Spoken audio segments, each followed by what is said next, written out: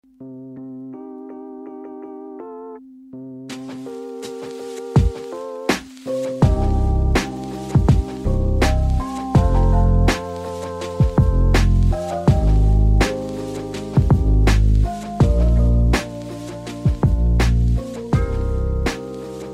and welcome to Unlimited Hangout. I'm your host, Whitney Webb.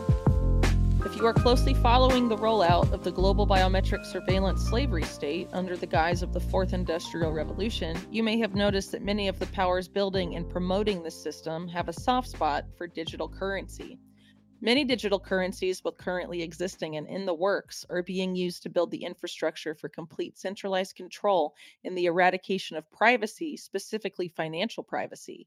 Hence the war on cash and the lesser discussed war on encryption and bid to label privacy-focused cryptocurrencies as national security threats and drivers of so-called cybercrime.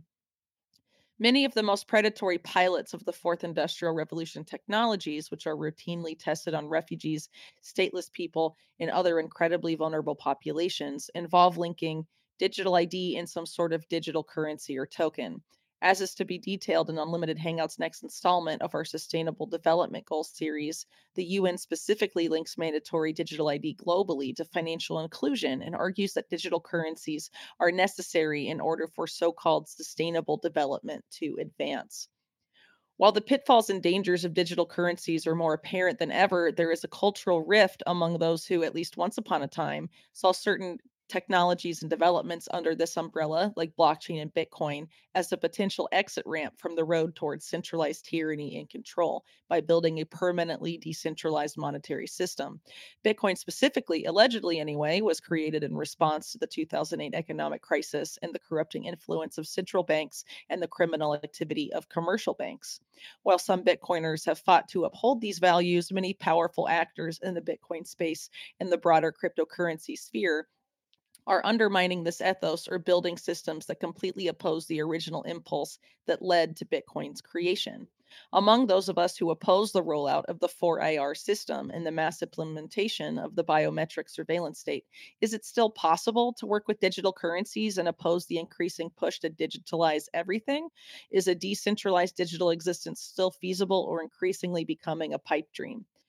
Joining me today to discuss these issues and more is Mark Goodwin. Mark is the director of editorial for print at Bitcoin Magazine. He is also the author of several pieces about misguided and even nefarious efforts to centralize Bitcoin and the author of the upcoming book entitled The Bitcoin Dollar.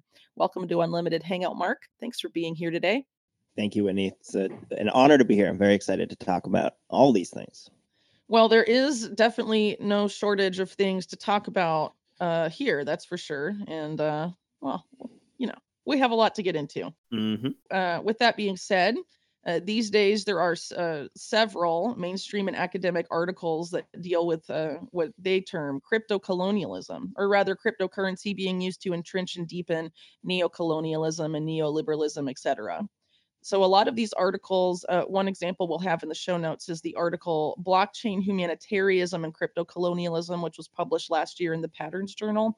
Another example is an article from 2021, which is from Vice, a publication I'm usually not a fan of, but this article did bring up some important issues, but also conflated things they probably shouldn't have conflated.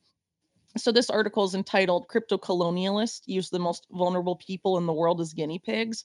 And I'll just read a quick excerpt here. So, quote, UK nonprofit Oxfam, in partnership with an Australian financial app, has developed an eyebrow-raising solution for Vanuatu, which is a Pacific island in the Pacific Ocean, I guess. It says a disaster relief payment system that runs on blockchain and cryptocurrency so that when other systems go down, people can still pay for essentials. Quote, the idea was that as soon as a disaster event happened, they can switch on this economy, explained Pete Howson, a senior lecturer at Northumbria University who studies cryptocurrency and blockchain, in an interview.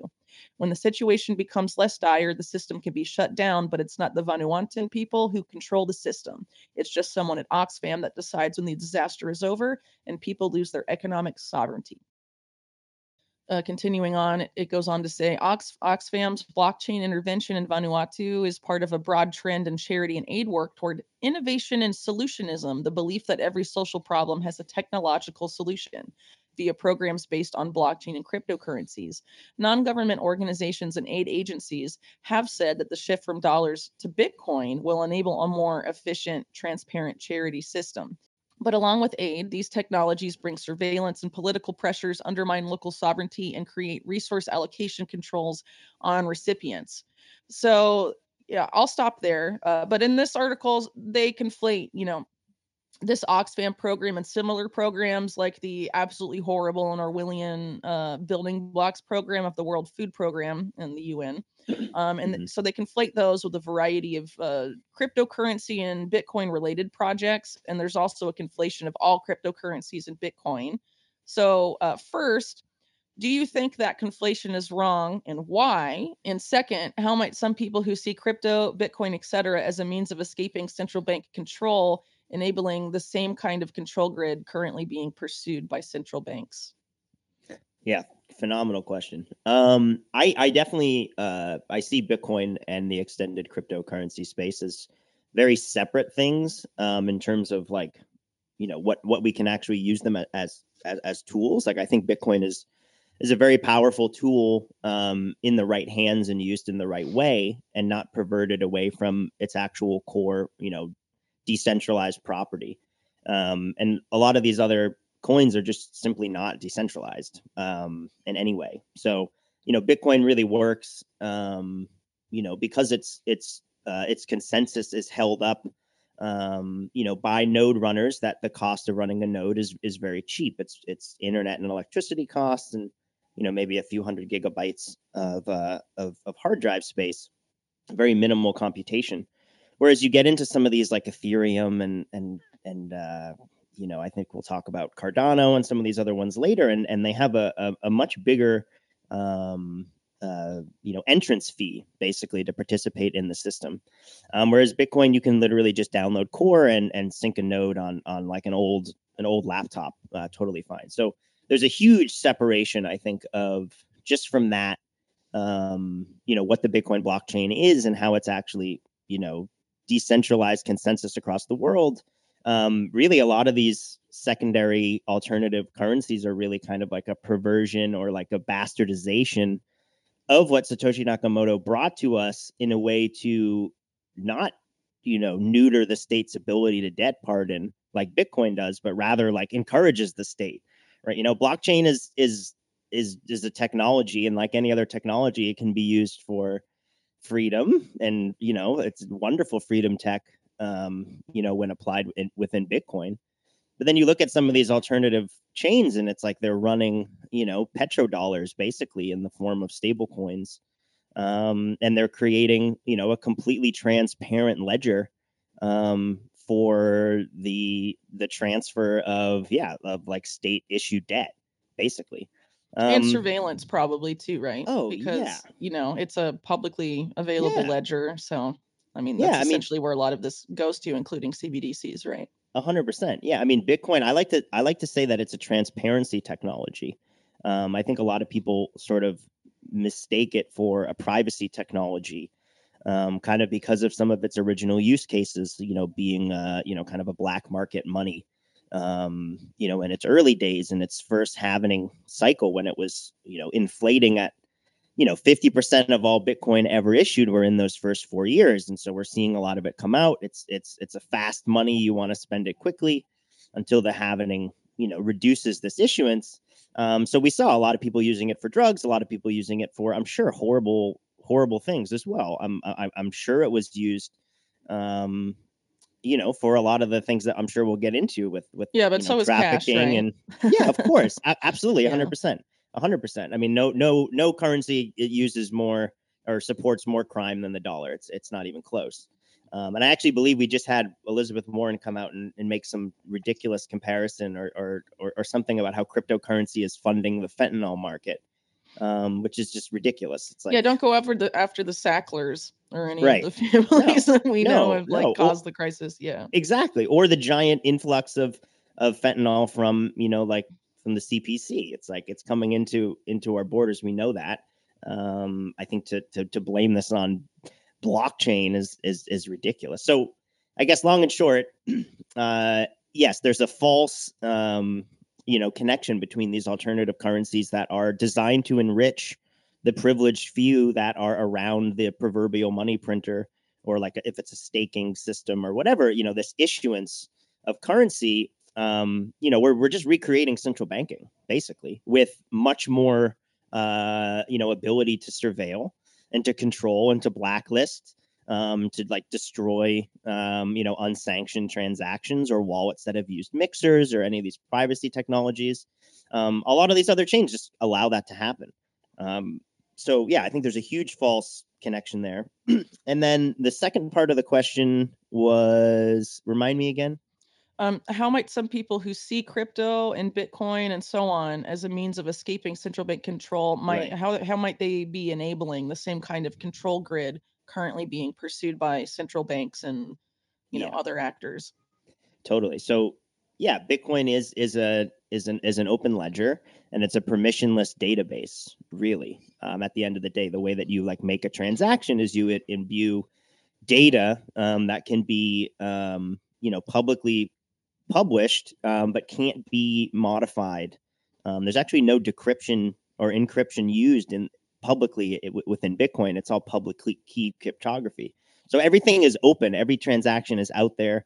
It's in the world. And the base layer, the database itself, every 10 minutes there's a few megabyte block that gets produced by, the network, that can contain any information, that anyone wants to imbue into it. Obviously, generally, these are financial transactions, and innately, anything on Bitcoin is a financial transaction because it requires a fee to get in the block. But it's an open database, and now we have people building. There's this group. Again, not to try to burn too many Bitcoin bridges here, but there's a very popular group within, the Bitcoin space, Lightning Labs. They were one of the very, very beginning, propagators, I guess, of the idea of the Lightning Network, which is this scaling mechanism that goes on top of Bitcoin that basically allows Mm-hmm. you to share, a UTXO, which is an unspent transaction output, which are kind of like the denominations of Bitcoin, like the bills. And so they've been working on this project now for a few years, that, was called Taro, and now it's called Taproot Asset Protocol, because they got sued actually for using someone else's name. But what basically the point of the system is to be able to imbue, other assets natively into the Bitcoin base layer. And the main one that they're looking to do, of course, is petrodollars or stable coins. And there's this kind of whole general sort of consensus within Bitcoin that I, violently disagree with. And a lot of people just cheer it on, of how, hey, let's not, Michael Saylor was quoted at Pacific Bitcoin last year as saying, let's not be martyrs. Let's not fight the system. Let's adopt the dollars, and dollars being on Lightning, via this Taro asset protocol, is going to be like $10 trillion industry. And, we're all going to make a bunch of money, and number going to go up. And, this is going to be so great. We'll be able to give, the global South basically access to dollars. And it's this virtue signaling thing. We'll give 3 billion people the ability to use Bitcoin. And then they kind of mumble the dollar part of it. And it's like, are we really like, is really the point of Bitcoin here to globalize the dollar and put it on faster rails, increase the monetary velocity of the dollar? And in my opinion, obviously it's not. I mean, the whole point of Bitcoin is to neuter the state's ability to debt pardon and to print money and to issue these treasuries. And now Bitcoiners, at the highest level, these are the best paid people. The smartest devs are kind of going to this this group of people, and they're literally putting dollars on the base layer. Yeah. And So, it's really quick though, isn't yeah. another motive behind Bitcoin supposed to be bypassing central banks, but also banks in general? Well, that's kind of a big thing. That's a bit of a confusion within the space as well. I mean, I think the actual blockchain, like Bitcoin, is like blockchain in general is a pretty lossy technology. Like it's pretty clunky. It's very expensive. To basically to use this very small growing database that has a limited amount of transactions that can be, in a set block. every 10 minutes or so. So there's actually absolutely limitations to how many people Bitcoin can serve on the base layer, and there are mathematical limitations to how many people can actually own, self custody Bitcoin on the main chain. We got 8 billion people or whatever, and we wouldn't be able to have 8 billion UTXOs. So we do have to create systems and scaling solutions that work within Bitcoin. And I think some of those things will end up kind of looking like Bitcoin banks. And Hal Finney, who was, kind of considered, he was the first person to receive Bitcoin from Satoshi, and kind of considered, very likely to be a part of the Satoshi team that created Bitcoin. And he has a bunch of quotes at the very beginning of Bitcoin in like 2010, even earlier, saying that, I think the future of Bitcoin is Bitcoin-backed banks. And I think a big part of Bitcoin's misunderstanding is that it's not really prepared to replace the dollar necessarily as a medium of exchange, but it can replace U.S. treasuries as this government issued, reserve asset. Like the dollar isn't really the reserve currency of the world, or it's not the reserve asset of the world. It's really U.S. treasuries. And Bitcoin can replace that, and we can still have, trust is still an important part of being a human being. You can't create a lot of these financial situations, mortgages, and some credit and debt creation like without, trust. And I think people think that technology will sort of replace all human trust. And that's just not really necessarily possible. So we're going to have solutions where there are custodial moments, hopefully for a very short period of time to kind of limit the ability for someone to be debased. But yeah, it takes away, fully fractionally reserved, kind of the system that we have set up right now in U.S. banking. It's ridiculous. Caitlin Long out of Wyoming just tried to do a bank that would be, kind of considered a narrow bank, which, would have a one-to-one reserve. And the Federal Reserve didn't give it Federal Reserve status, because if one bank went narrow, it would mess up every other fractional reserved bank in the whole system. So I think there will be trust. There will be Bitcoin banks in the future, but they can be created by Bitcoiners. They can be created by, freedom forward people that are going to, not use this as a way to just surveil your economics, your economic activity. We can actually build these mints that use blind signatures that are very, very, very private. And we can hopefully take away, the Federal Reserve and the Treasury's ability, to fund all of these crazy projects, blow out the debt limit, and then anytime it comes up, oh shit, time to pay the piper, they can just issue more debt and sell it to, all across the world, to Japan, to the Bahamas, to China. Those are kind of the three biggest ones. Right. And I don't think Bitcoin destroys the bank as a general concept, but it definitely limits the state's ability. I didn't mean kill off the banks. Right. I just mean as a way you can, like, in theory, right, bypass the banks by paying people in something, alternative to the dollar, right? Totally. And in this peer-to-peer way, it doesn't rely on any intermediaries. Whereas if you're using a Zelle or a fucking Venmo or whatever, or a Google Pay or whatever, it's, you're entirely up to the whim of the payment channels. Whereas in Bitcoin, that is its value proposition, is that you can send trustless transactions in an adversarial environment, and they will be processed immutably. That is the value prop of Bitcoin.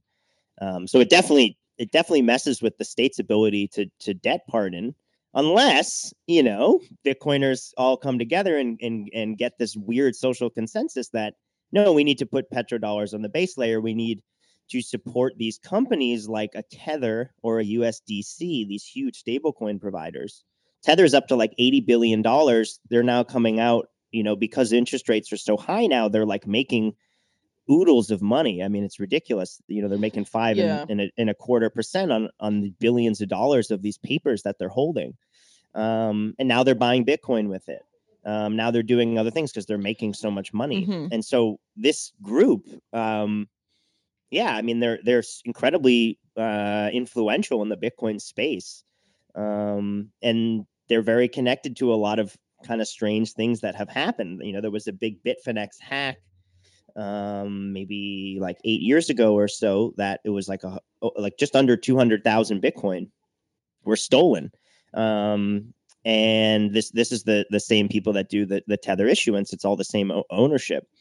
And of course, they then they issued some shitcoin token to kind of make up the loss that this Leo security, and sold a bunch of it. And then it ended up being that the person that hacked the Bitcoin was keeping it in like a Google Drive, the keys in a Google Drive, and it was these like two Gen Z kids. This woman, kind of infamously Razzle Khan, who was like this like Instagram rapper, mumble rapper, totally ridiculous. All this crazy iconography. Wow. And she had all the Bitcoin in her, just like saved in a Google Doc. And so, of course, the DOJ seizes it.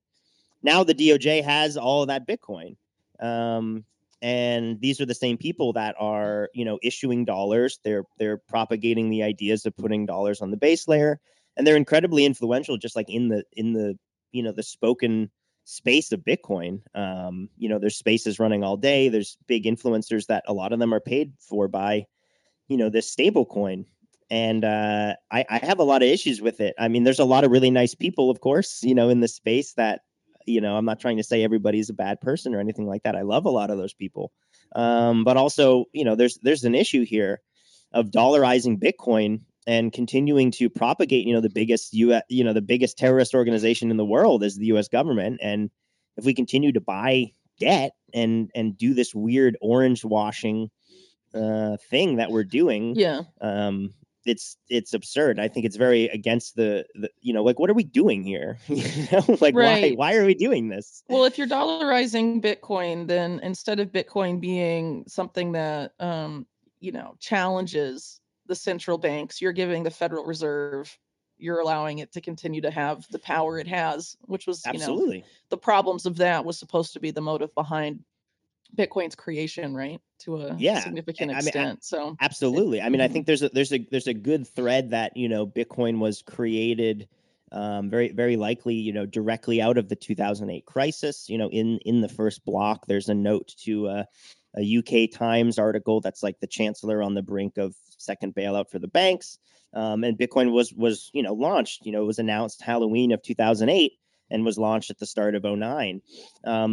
And you could argue, and I think a lot of people do relatively successfully, that perhaps Bitcoin, was coming out of, the U.S. government or U.S. intelligence, as a way to Mhm. create a neutral base asset, for the economic debasement that was coming via the printing that had to happen when, all these CDOs and the whole real estate market imploded in the great financial crisis. And so I kind of proposed this theory that this idea of like the Bitcoin dollar, which is an analog to the petrodollar. So the idea that, when Nixon, did the gold shock, or took us off the Nixon shock, took us off the gold standard in 71, we immediately, Mhm. invaded the Middle East and started setting up basically a financial monopoly on the ins and outs of petrol, and oil, as a means to sort of control both industrializing nations, but also, hey, we need to print money. We want credit expansion, but we want to have a guaranteed buyer to be able to buy up our debt. So they created a monopoly on the ins and outs of, you had to use US dollars to buy this energy commodity that's oil. Yeah. So if you wanted to industrialize, you got to buy dollars. So we can print dollars all day and we know we have a guaranteed buyer. Right. And now you have the Um, powers that be moving to this post-oil world or right, pushing us that way. So obviously they need a new financial system right. that doesn't And involve the petrodollar. And so exactly. where do you see those actors see, what benefit would they reap from this Bitcoin dollar you talk Yeah, about? yeah, totally. I mean, to me, I think it's the exact same mechanism. You want your money, your money standard to be tied to energy, because you want it to be hard to source. You don't want it to be something, like literally you can go print the dollar on trees or whatever. You want it to be something that if you want to create more credit, there's a expenditure to be able to extract that energy commodity. That's what bimetal standards are. The gold standard really is an energy standard. You still have to get the gold out of the ground. And that requires Um, energy, right? Hmm. exactly. And oil's exactly the same way. Hmm. And so Bitcoin is an energy standard. It requires, its issuance requires a significant amount of energy. to be able to submit enough cryptographic hashes to have a chance of winning basically a lottery every 10 minutes to see if you can produce a block and get the rewards. And so we've sort of recreated that exact same mechanism over the Bitcoin energy commodity system, where we've, and I say we, obviously, like America, I have nothing to do with it. I want this all to burn down. But, America has basically set up a monopoly on the ins and outs of Bitcoin purchasing and selling. And, well over 95, I think it's closer to like 97, 98% of all Bitcoin pairs and trades and volume are in US dollar denominated, tokens, whether it's actually literally US dollars or these like stable coins that we're talking about. And I mean, literally, it's called Tether, right? I mean, it's like tethering itself, the dollar, to Bitcoin.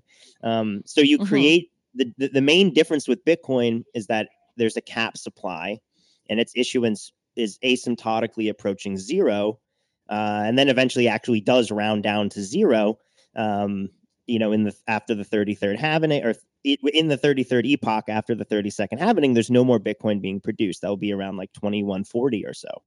And so there's a cap supply on the actual growth and supply of Bitcoin. So it's very demand inelastic. So if demand is super, super high and you're on a gold standard, gold 4X's, you can send, 3 more people to the mine to mine gold. You can extract it out more because, you can actually get more of the gold out because it's worth more. Me and you would be panning for gold in our backyard and selling, our chains and whatever, because it's worth $1 bajillion. And then you'll see, the supply will increase because demand is so high. There's so much more supply that hits the market. Bitcoin, it doesn't do that. It doesn't matter how many people are trying to find the next block. It's always going to produce the same amount of Bitcoin. And so it is this very unique, we've never had a monetary system that has a capped, supply. I mean, it has a finite amount that can never be produced. That's never existed before. That's a state change of money in a very significant way. And, that's a phenomenal thing for monetary growth in general. And that's why I am so interested in Bitcoin, because I understand that, hey, this is a state change. And if we use this moment and we seize this opportunity to get some basically of this kind of like real estate in the future economy of the world, like we should see pretty significant increase of wealth. And how do we use that? What are the things that we're going to, a lot of us that have been in Bitcoin for a while have made some money, and it's like, what are we doing here? Are we just going to go relax and let it be completely dollarized and just, let the global south just get, kind of blacklisted on all these stupid, stable coin? Like there's this whole thing of like banking the unbanked, and it's like, you're just charging them a fee to use your bank account. Do you still have counterparty risk? We saw some of these banks that hold paper for these stablecoin companies go under in the last 6 months. And, is that really giving this virtue service to the global south that, we just, created a mechanism for them to get rugged by US banks? I mean, it's a joke. Yeah, that's messed up for sure. And I do want to talk about what you just said, this whole idea of banking the unbanked. And I know that at the recent Bitcoin conference, which you and I both spoke at, there was talk of that as like a good thing, banking the unbanked. And that phrase really concerns me because it's what the UN and a lot of the BIS and the European Central Bank and all of these guys, even the Federal Reserve, say that exact same thing, right? Yes. And what you're talking about is, how Bitcoin is being dollarized and enabling those same actors to really continue to engage in bad monetary policy and, which translates into a lot of predatory behavior specifically directed at the global south. I mean, it seems like a total mess here, especially for those of us that are looking to build parallel systems to resist Right. this push to centralized control. So I guess my question would be, this whole situation we're talking about, who do you think is likely to win out then? I guess we're talking about essentially a cultural rift in Bitcoin, and some people have, I guess, been making compromises with the existing system, not seeing it as all bad and needing to be thrown out. And I guess the big theme of my work is that, yes, it does all need to be thrown out, Yeah. you know? Yeah. And yeah, and I'm with you 100%, which is why I'm so glad that you're engaging with the space, because I think we need more people speaking honestly and truthfully. And it's like, of course, there are good people that work at all these companies and whatever and blah, blah, blah. Sure, of course. But Well, it's I don't like, think it's a value judgment. I just, right. think Agree. maybe Agree. people don't realize maybe what they're doing, and that they've Yeah. gotten kind of far from the whole ethos of the, that was originally behind all of these We've innovations, gotten right? so far from the ethos. I think the cypherpunks, and this is why, I know I said earlier that it's possible that Bitcoin kind of came out of like US intelligence, I think it's and I definitely a possibility that people absolutely. should acknowledge. Yeah. Of course, and I have a whole theory we can talk about with John Nash, which associates, to Rand out of Santa Monica, and he was writing papers to the NSA about encryption and all this, and there's a big connection there. But I think the extropians and the cypherpunk, mailing list, these people that included Hal Finney, Nick Szabo, a lot of these, they're basically, anarchist capitalists, coders. I think a lot of the writing, when I go back and read a lot of that stuff, I mean, I think it really is in the right place. And I think the ethos of sort of early Bitcoin, and my first interactions with it were in like 2014. And, I didn't really understand that it was something that like could go up in value. I really just saw it as a medium of exchange, and I didn't understand that until a couple of years later. But I think the ethos has changed significantly in the last few years. It's like we saw institutions arrive. We saw these stablecoin providers go from being, basically a pet project on top of Bitcoin into being this like dominant share of like literally dominating the Ethereum network. Basically, the dollarization of Ethereum has allowed it to be state captured. And obviously, JP Morgan, has a huge hand in that. Mm-hmm. From the very beginning, they own a lot of crucial infrastructure in Ethereum, and they dollarized it up so much that the actual native asset weight on Ethereum is now more in stable coins than actually in Ethereum Yeah, itself, which is and really quick, I just want to add JP Morgan, right, run by Jamie Dimon, who helped build Citigroup, and JP Morgan and Citigroup basically own, as they do own, the New York Fed, which yep. is the dominant force on the Federal Reserve. So they essentially also dominate the central bank paradigm we're talking about. Sorry, continue. Yeah, no, absolutely. I mean, I think these big American banks are, a huge part of, kind of what I'm getting at, where it's like the institutions have arrived. They really came in 2017 when, we first broke, 10K and then later 20K. And that's when we saw all these institutions show up. And a lot of them were kind of talking shit, at the time of, kind of pushing it down. And now they're all like offering services. JP Morgan has like JPM coin or whatever. And then, of course, this huge investment in the infrastructure of Ethereum. So I think the U.S. banking system right now, it has a lot of choices to make about how they, basically try to parasitically attach themselves to Bitcoin. And I think that the Bitcoiners in general are losing kind of the social information war, if you will, about what's actually happening here. Lightning Labs themselves, again, good people there, but they're one of their phrases is Bitcoinize the dollar, when they're talking about adding the dollar to the base layer, and it's kind of really the opposite. You're kind of dollarizing Bitcoin, quite literally. And yeah, you're empowering these bankers. And you brought up the BIS earlier, and it's like, Elizabeth Stark of Lightning Labs did some consultation for the World Economic Forum in 2016 in August, in collaboration with Deloitte. This thing called Ooh, the future yeah. of financial infrastructure. Yikes. And she's actually listed as just Lightning Network, like Lightning Labs. I don't even know if was set up at the time. The Lightning white paper had come out, but the Lightning Network hadn't even existed yet. It relied on some blockchain, or rather some Bitcoin. There was a fork called SegWit that allowed the ability for Lightning to exist. So, and that didn't actually go live until 2017. So this is a couple years before Lightning was even, at sort of a workable stage. And now we're seeing, Project Icebreaker came out of the BIS, which is a collaboration with the Norges Bank and the Bank of Israel.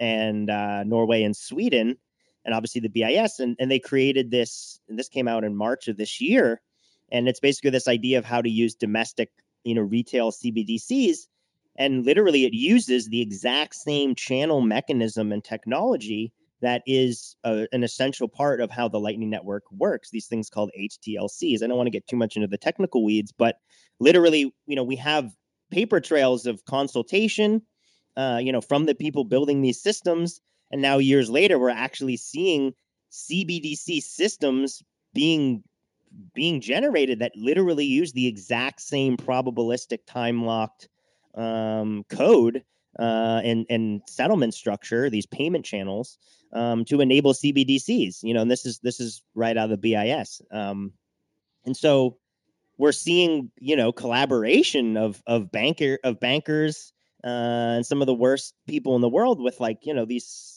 cypherpunk Bitcoin thought leaders. And it's like, what are we doing here? Not to keep saying that, it's a cop out, but like, what are we doing here? Are we trying to build the panopticon here, or are we trying to build an alternative? Well, it sort of reminds me of so Yasha Levine's book Surveillance Valley. He has a section on the people behind Tor. I guess Roger Dingledine, right? And how he was basically collaborating with the people that Tor was supposed to be evading. So I guess he was it was funded by DARPA, wasn't it? Right? I can't remember. It might have been like naval intelligence or something, but something like that. Right. I can't exactly remember the specifics because I read it, several years ago, and I only have so much space in my brain. But he, he was basically like letting the feds know first when there was a vulnerability in Tor so they could exploit it and all sorts of stuff. And this is a guy that was held up as being a cyberpunk, whatever, and he's not, right? He's acting like a fed. Exactly. And we have to wake up, I think, in general, of like counter dissonance is a very real thing. Oh, for sure. It's huge, and it's prolific, and we're seeing so much of it, whether it's Noam Chomsky. I mean, it's hilarious to me that the Noam Chomsky stuff in the sick way, because it's like, I read Manufacturing Consent. I literally that's what he's been doing. Exactly. It's like, it's a cookbook, apparently, not a warning. It's like how to do this. Well, also people like Elon Musk and Peter Thiel, right? Absolutely. So Elon Musk, for example, being like, oh, I'm going to buy Twitter because I'm a free speech absolutist. And then it becomes freedom of speech is not freedom of reach. And then, it's already taken the step to where they're taking down more posts for the government than before Musk bought it and whatever. But he has this, very, I guess, like two-faced persona where he has this one public relations produced face where he's like, oh, I'm anti-establishment, yada, yada, yada. And then, on the other side, he couldn't be more of an establishment goon, 100%. with his I feel thing built by government subsidies and exactly military government intelligence contractor building the everything app, which is going to house all of your data and be a dominant force in the fintech space going forward and all of that. And the brain chip guy and and people are like, oh, this is, some sort of like, savior promoting free speech and individualism. Like, no, he's saying that. Why are you believing him when his actions show the opposite? And it seems like there's people 100%. Doing this like within the Bitcoin space that's supposed to be, at least, was viewed as being different culturally. Absolutely, a few years ago. And it seems like there's a big cultural war within Bitcoin going on, at least if it's going to fall victim to the same stuff or be an actual challenge to central bank tyranny. Yeah, I mean, even like Jack Dorsey, right? It's like he's a very big Bitcoin hero, and he's put in a bunch of money recently into scaling Bitcoin stuff and into this Nostr, this kind of Twitter sort of alternative. But it's like this guy ran a fucking spy shop for a decade. It's like, what are we kind of doing here? And the Musk stuff is kind of ridiculous. And I think especially like post lockdowns, I think we're seeing this kind of like strange class kind of come up of these like people that were, I mean, Elon, during all that was very like, the science is unequivocal, he invested in CureVac and mRNA technology that produced the COVID vaccine. He shilled for it. Exactly. Like Tesla was literally building that. And now he's kind of coming out as this like free this free speech, free press, basically anti-vaxxer, like influencer guy. And it's something that I'm noticing it now, as someone who kind of lived through the last couple of years and, dealing with, the social choices that, by not choosing to do this medical procedure, what I had to kind of deal with. And then seeing, I like the majority of the voices now in the space are people that like were vaccinated, were speaking out very for it when it was going on, and now it's like we're kind of seeing this sort of like the new heroes of this kind of controlled opposition coming up. And I look at even like the political candidates that are coming out. I mean, people are literally floating Jamie Dimon now, which is Insane. absolutely embarrassing. Oh my God. But I mean, he basically does run the country, so he just wants Exactly. to Yeah. publicly run it. He would be the only politician, I think, that if elected president would have less power, like. Yeah. No, debatable. Yeah. Yeah. But Okay. yeah. Actually, Mhm. as I said that out loud, I was like, actually, that's completely not true. Unfortunately, I wish that was more true. But yeah, I mean, it's absurd. And yeah, he's building this X.com, which is basically like WeChat USA. He And the people controls. that own WeChat are major investors in Tesla. Yeah. Just saying they're very Yeah. financially interconnected. Absolutely. Seems important. It seems very important. And now we're building, we're kind of cheering, okay, these EV cars that have kill switches. And Starlink can be is going to be owned hacked by this guy. and, Yeah, I mean, I have Michael Hastings. Anyone remember him? I mean, I have a little Flipper Zero, which is this little like fun kind of hacking tool that I can literally walk down the street and open up, Tesla charging ports and stuff, from the street, just walking around. And again, I'm not like against EV in this way. Like I think there's a lot of stuff in there that's really cool and powerful, but like the systems that are being built, the infrastructure, the literal colonialism of going to these places to strip them of resources, and then come back and sell them fucking stable coins that are powered on Twitter through Starlink. It's just like that. Like I'm sorry, like you want to own the libs, so you want to support Elon Musk, and it's like look at what he's building. Like what this is one of the scariest Own the combinations libs of by enslaving technology. yourself and your children. Yeah. Yeah, such a good win. I'm really glad we did that. Oh man. And yeah, and it's absolutely absurd. And this controlled dissonance is fucking everywhere. I mean, like I somewhat recently found out that like the Dalai Lama was paid like $15,000 a month by the CIA from like the late 50s into like 1974. And it's like, oh well, that's how you get like a pro-Vietnam Dalai Lama. It's like same with Chomsky, kind of with like 9/11 truth and invading the Middle East. It was like, oh well, we can't, I can't condemn it, I can't this. And it's just like, okay, these are supposed to be kind of the like spiritual dissonant leaders of our time. And it's like we've just seen this co-option happen so many times, whether it's like the hippies in San Francisco being co-opted by the CIA with like all this ridiculous LSD MK Ultra shit and blah blah blah. Like we've seen legitimate human, my point here is legitimate human movements be co-opted in a very short period of time to become like an enslavement or degenerate or colonial movement after a very real, beautiful, tangible thing happened. Post Summer of Love or whatever, or spiritual awakening, into kind of what should be the Dalai Lama stuff, and then kind of being this controlled opposition. And I look at those, and the reason why I think it's important to talk about them is because it's like that's happening in Bitcoin.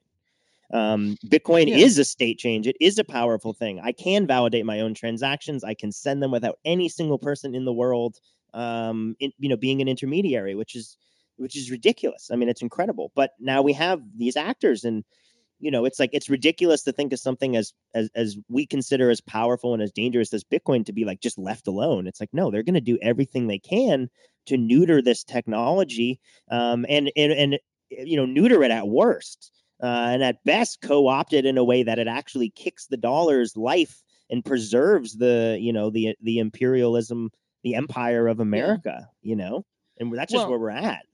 Well, let's talk about some of the stuff that's going on with the U.S. government as it relates to Bitcoin right now. So everyone knows there's this big regulatory push, and we can talk about, that with stable coins maybe Sure. later. But for the purpose of Bitcoin, like what I talked about at the Bitcoin conference, was the effort to label Bitcoin a national security threat, but not necessarily Bitcoin itself, because as we've been talking about, there's very establishment, quote unquote, actors that are very big into Bitcoin. So why would those, controversial actors, I guess, or very close to the establishment actors be putting money in Bitcoin if it's probably going to be hit with a regulatory hammer of some capacity? Well, I think they're very interested, probably those guys, in regulation happening. Like there was this article in the Institutional Investor called "Why the Crypto World Should Embrace the Fed's Crackdown."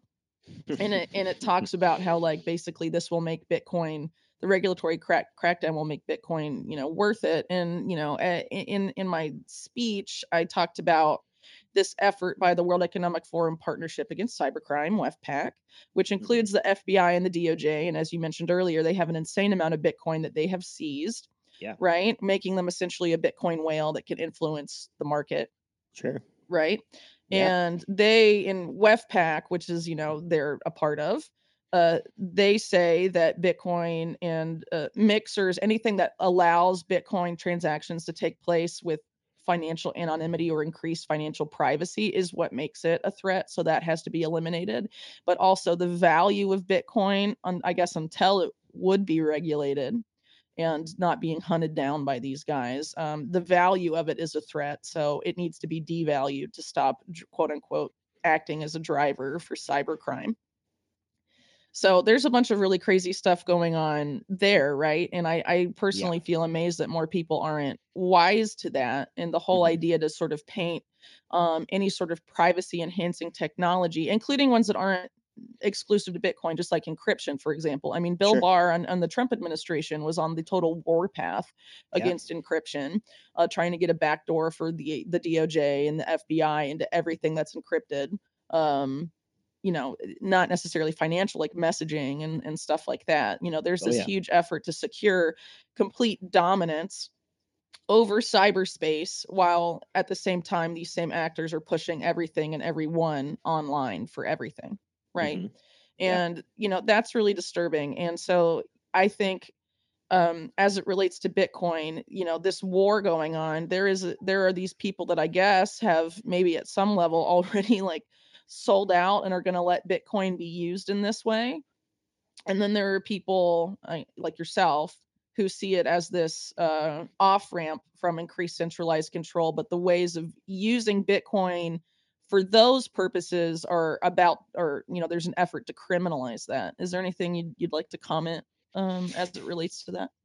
Yeah. I mean, I think just like as a general comment, like I think there are so many ways that Bitcoin can monetize in a very significant way and enrich, the majority of Bitcoin holders, and it actually create a system that's more shitty for everybody that's ever existed. Like the issue with the dollar system is not, it's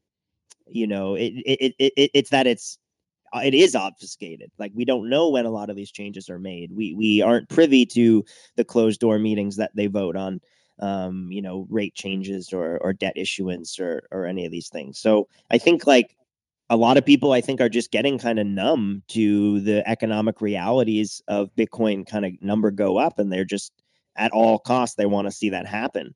And the criminality of it is really interesting because it's like they're sort of self-admitting that it's a powerful technology while also trying to downplay that it's only for scammers and it's not important and it doesn't threaten the dollar, but they're also like putting out, this propaganda that it's like very powerful and used by drug dealers and traffickers and cybercrime and all these things. So it's like they're kind of like I don't really understand what their dialectics are here.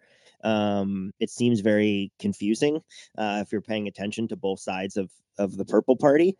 Um, and yeah, I haven't really thought too much about like the criminalization of Bitcoin because I don't really necessarily see that. I think it's too helpful for the powers that be in a lot of ways to to sort of champion it in these little ways and really control the ins and outs. They don't really have a lot of control over the actual system itself, unless they subsidize mining and they're able to kind of push towards getting some OFAC compliance, like within block construction and transaction construction, which of course they can subsidize with dollars, which of course they're doing. We've seen this happen a bunch of times where with these big dollar financed operations, these mining operations, publicly traded companies that have mined thousands of Bitcoin, oh shit, they file Chapter 11. You go to look at the books, the stock's imploded, 99%, and they have 7 Bitcoin left. And it's like, well, where did all that Bitcoin go? How did that even happen? Even like an SBF thing or a Luna, like some of these big implosions that were very likely government funded or government participated in businesses. And then when the piper comes, it's like there's no Bitcoin left, and so it's like, well, where is this Bitcoin all going? And you can look at some of it. You can see a lot of it was market sold on Binance. Like 30,000 Bitcoin were market sold on Binance after like Luna imploded, which was an algorithmic setup. It was something that could have absolutely been triggered by a knowing party. So I see like so much potential for co-option on the ins and outs and of surveillance and of they're raising rates, which are crushing tax demand. It's like, well, we're going to start seeing capital gains tax rates go up. We're going to see them start going after using this KYC, this know your customer stuff. If they've controlled the on ramps, they can really again, it's an open ledger. They can see everything. I can see everything. I can go look at, the Ukraine Bitcoin wallets and see where money's coming in. I can go look at exchanges, look at the Luna stuff. Like I can see all this stuff. You can kind of piece it all together.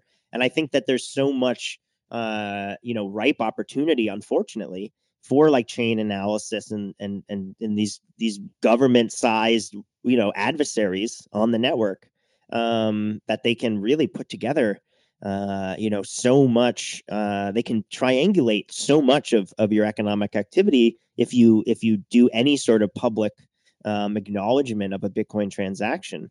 And how do you do that? You create, you add Bitcoin payments to Twitter for a few months or whatever, and you get people doing that. You get, there's so many ways you can kind of socially engineer someone to expose their UTXOs, their Bitcoin holdings, in a public way. People tweet about it all the time. People go to conferences, take pictures, they do this, they talk about how much they have, they talk about a buy. And there's so many ways to kind of, like, I think we're at the silent, like the very clearly the powers that be are here. They're in Bitcoin. There's a lot of public speakers within Bitcoin that I'm sure are not good faith actors.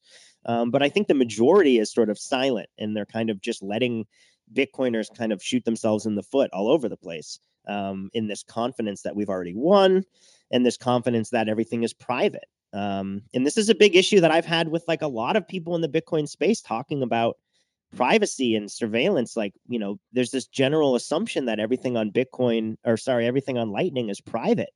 And it's just simply not true. If there's any sort of adversary in this open topology network, they can ping your nodes and can really get a very good sense of how much Bitcoin you have and what you're spending, that you've locked in a Lightning channel. It's very easy, metadata rules everything around us. I mean, it's just, we know Vault 7, we know that the NSA is spying on us. We know that they have these hardware and surveillance networks, and they can frame anyone they want for a cyber attack and hack. Absolutely. That was in Vault 7. Yeah. Absolutely. And also, hey, getting back to some of the lockdown stuff. It's like a lot of people literally were getting tested and giving their social security numbers to these ridiculous health organizations, or people doing 23s and me's. And it's like, okay, now all these people have like DNA data. They have DNA data associated with your social security number, and now we have you on Twitter sending a Bitcoin transaction or posting a receipt of you buying Bitcoin. It's like you can triangulate that stuff so easily, frame people so easily. There's so much, like, it's such a kind of a dumb space, even though we've matured a lot in the last 10 something years. But there's so much young activity, I think. The implications, the future implications of, like, you shouldn't you send a tweet out about, oh, I stacked this amount, I did this. It's like in 5 years that could be a life-changing amount of money, and now you have timestamps of yourself saying all this stuff everywhere. And I think that there's just so much fruit available to be picked at, that I think a lot of that stuff won't really come to fruition for a few years. But when it does, I think people are going to be really surprised at how much information they really leaked. Probably myself included, like, to be honest, I mean, Yeah.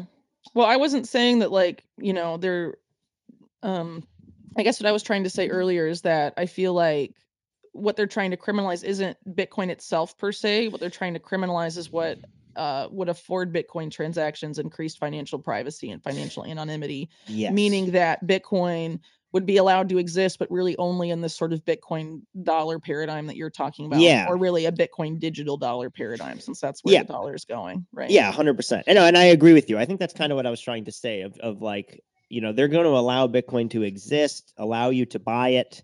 But you're going to have to literally scan your face. Like, I mean, there are already places that are doing it. There were exchanges that require a live selfie, like a video of you Yeah. turning your front facing camera on your phone, and taking a 3D kind of video of your face to be able to withdraw your Bitcoin. That already exists. It's just kind of small. It's not on any of the huge exchanges yet. But that's going to continue to happen. I mean, they're going to get way crazier as they are getting more and more desperate. I mean, that's kind of the Yeah. reality of the economic situation, is like the government can't pay for itself. We pay more money to uphold the debt of the dollar than we do to pay our military. That's sort of a point of no return. And now we need to get as much capital gains taxes as possible. So you're going to see some crazy shit, I think. Yeah, well, it's really ramping up already. Like in May, you had the FBI, I think they seized the domains of maybe like 8 crypto exchanges that they said weren't doing the know your customer stuff enough. They were affording anonymous, like giving their users anonymity and privacy in exchanging crypto for other currencies, right? So, um they're already going after the ones that aren't complying with this. And, living in Chile, there's not a lot of crypto here, but the only crypto exchange here does require you, right, to like mm-hmm, upload your face and all mm-hmm, this mm-hmm, stuff. mm-hmm, So, I mm-hmm. mean, there is a big push for all of that. And it's definitely unsettling to say the least. So, I guess, what do you think someone with the values that you have, if Bitcoin is sort of turned into that, would you continue to hold and use it? Yeah, I would, because I still think at its core, what it offers is a financial economic system that, even if it's completely perverted on the ins and outs and the on ramps and off ramps, by you know basically all the actors we're trying to neuter now, the fact that it is a disinflationary monetary policy, and eventually a deflationary monetary policy, is still a state change, even if it is entirely used, which is a very possible end game for Bitcoin, is that it is used as a reserve asset in between central banks, and that the actual price of a main chain Bitcoin transaction priced in Bitcoin will be more than, like, a day's wage of minimum wage. Like, that's entirely possible, that we may just price out your general citizens of being able to participate on the base layer, because of the monetization of Bitcoin. But what it still does is it still limits the economic growth and the debt pardoning special privilege from the state, even if they control the ins and outs, even if they're Bitcoinizing the dollar or dollarizing the Bitcoin. It still limits their ability, and limits the nefarious ability between central banks, to basically to have false reserves. Right? It's still an auditable system. So even if it is very co-opted and the ins and outs are very dollarized, it still is an economic state change that I still support. I would probably be significantly less interested in the Bitcoin space. I probably would be looking at other kind of privacy tools and other things, not alternative currencies. I don't really think there's any real value in any other cryptocurrency outside of Bitcoin. I really truly believe that. So yeah, I think I would be like less excited about it, but I think economically, like I think that thesis is still intact, that it is a state change and it is a net good for the economy. But it's again, it's a tool, and tools can be used to enslave people and they can be used to free people. So I really hope that it doesn't go to that. And I'm obviously, burning bridges here, trying to get the Bitcoiner community to wake the fuck up, and realize that it's actually probably about as likely as not likely. It's about 50-50 right now that that's kind of the outcome. I really think that. And Yeah, well, I think it's worth burning the bridges personally, I just agree. because, It's too important. It's way too well, important. why would you want to have something that you've invested a lot of time and money and be used to build a slavery system, and Yeah. then then you're sort of locked into supporting that slavery system unless you want to lose all that time and money you put into it, right? Yeah. Yeah. No, true. Yeah. It's like, to me, Bitcoin is a means to an end. um, and without that end kind of being, and it's not just to make a bunch of money. Like, I don't really care. That's kind of happened to a degree, and it's completely unfulfilling, and I don't really care. It's like, this is about our kids, and like, it's about future stuff. I don't even really intend to touch any of my Bitcoin really at all, other than to build communities and systems and magazines and printing presses and uh, you know, broadcast studio equipment and all the things I've kind of built, or want to build. Um, yeah, this is about freedom of the human race, and I think we've been enslaved for an exceptionally long time. They've perverted our history. They've perverted our they propagandized our ability to connect with each other in different parts of the world. And Bitcoin can like exacerbate all that, or can really limit all that. So yeah, I really hope. I agree. I agree. Burn the bridges. Why would I want to be bridged to these people anyway? And Yeah, it's like, this is really important that we get this right, especially within there's only a few percent of Bitcoin even left to be issued. The majority of the Bitcoin is owned and held by people. And it has to be distributed. It's not an economic system that can just rely on yield, or rely on interest rates. It's like, you have to spend it if you want to use it, which is great. So we're in this rare moment in this first 20 years of Bitcoin, where 99% of all Bitcoin will be issued. And these are the important moments where we actually can make decisions and limit people, and push back on the counter dissonance and push back on this dollarization, and not just recreate JP Morgan Bitcoin, and have these absolute freaks continue to run our lives.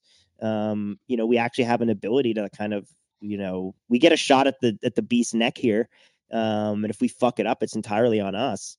And I really hope that that doesn't happen. I think there are enough really smart people in Bitcoin that have the time and the talent, to build alternative scaling situations and to deal with some of these privacy things. We have some incredible stuff coming out, using eCash, which was this invention by David Chaum in the 80s, like 82, 83. He had this paper about using blind signatures to create near perfect privacy or entirely perfect privacy within a mint.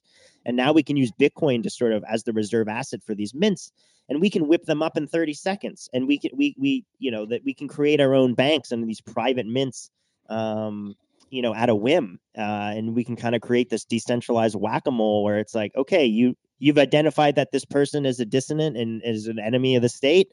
Well, you can whack them, but there's three more that will pop up when you do that. And that's just a reality of kind of what we have to do. We have to think really selflessly, and realize that we have a chance and we can't let it go, and we need to spend our money and put our words where our mouth is, or whatever that phrase is, and do something about it while we still have a fucking chance. And if we continue to let Bitcoin be dollarized, we've given up our one chance. And not only have we given up our one chance, we've extended the life of the dollar, probably. And that's why I've been, screeching about this Bitcoin dollar thing, and I wrote this book, because, we've seen, stablecoin coders get killed. We've seen them tweet out about how Israeli and U.S. intelligence are setting me up. And, this guy, Nikolai Michelin, was then found, drowned in the Puerto Rican waters with all of his clothes on, a few days after MakerDAO, which was his creation, voted as a community to put, $1 billion into Coinbase of USDC. It's like, there's this wonderful Julian Assange piece that he wrote in 2006 called Conspiracy as Governance, which is in the Gatekeepers issue that, you're in, this Bitcoin Magazine issue. And he talks about sort of identifying the conspiracy. And the way that you do it is you just put pins up all across the map of what you're kind of looking at. And then you take twine and you attach all the points. And you kind of just, you don't necessarily know how they're connected, but you just look at this kind of map that you've created. And when you look at the Bitcoin space right now, and you look at the kind of like Hegelian dialectics of what we're doing here, it's like there's this huge push towards KYC, stablecoin, embraced payment networks and in exchanges, and even from like the privacy people, like these, they're recommending KYC exchanges and stable coins, and it's just ridiculous. So yeah, that was a bit of a rant there, but no, I think it was important. So really quick, I just want to say, for the audience, really, you already know this, Mark. I don't publicly endorse or shit on Bitcoin because I don't think it's my responsibility to use my platform to tell people where to put their money. I think that's a really personal and individual decision. sure. But at the same time, I do see Bitcoiners as at least Bitcoiners like yourself attempting to use it to build some sort of parallel system Mm-hmm. to what we're being herded into. And obviously a parallel system like that is necessary. So there's a lot of people, well, not a lot, but I mean, there are people, right, that shit on anyone involved in any sort of digital anything is inherently implicit in Mm-hmm. building the 4IR. And Mm-hmm. I know people who are trying to create some sort of decentralized tech, whether it's like getting people on some sort of de-googled Android thing if they could decide to Right. continue using a smartphone, or trying to get people off of Apple and Windows operating systems onto Linux and all of that. But it's I think in the near future we're going to be faced with increasingly difficult choices about how much we enable these Yeah. systems. So like for me personally, if Bitcoin becomes completely a tool of central banks, I don't really want anything to do with it. I mean, I understand why you're saying that because of the technology and how you feel about it and all of that's within it, but I don't really plan to use those on and off ramps controlled or that enable this same kind of behavior that Bitcoin's supposed to stop. So, I would just probably do nothing with Bitcoin. It would just sit there, because I don't Yeah. want Yeah. to enable those on and off Totally. ramps, right? So No. Yeah, I agree with you. I think it's important that when there's the great Bitcoiner I think is very, very smart and talks about a lot of these warnings. Beauty on who he's runs Azteco, and his kind of idea is he has this concept of ethical Bitcoin. And again, ethical is obviously a word that gets perverted to get people to do totally. bullshit all the time. But Yeah. that said, it's like there are alternatives. There are decentralized alternatives. There are exchanges that don't require those things. There are peer-to-peer exchanges. Go to your local meetup. Go find a miner. Give them cash. Buy Bitcoin directly. There's a lot of alternative ways that to circumnavigate the kind of corruption of the ins and outs of Bitcoin. And those are the things that we need to use. We need to reject any of the systems that are using. If you're using a system that supports stable coins, you're supporting a system that is buying government debt. So what are you doing? And so I don't use any of those. I've sort of converted a lot of my thinking and actions away from that as I got more hip to what was really going on. And it's like, yeah, no, we have to stand up and not like promote these services that are perpetuating again the greatest terrorist organization in the world. And so yeah, I agree with you. It's tough. I so badly don't want to imagine a world where that happens, that sometimes it's hard for me to think about what I would do if it did happen, because I'm so desperately fighting to make sure that that doesn't happen.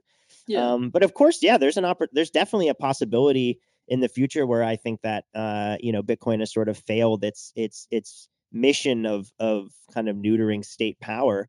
It is possible, at least for a short to medium term, that could happen in our lifetime.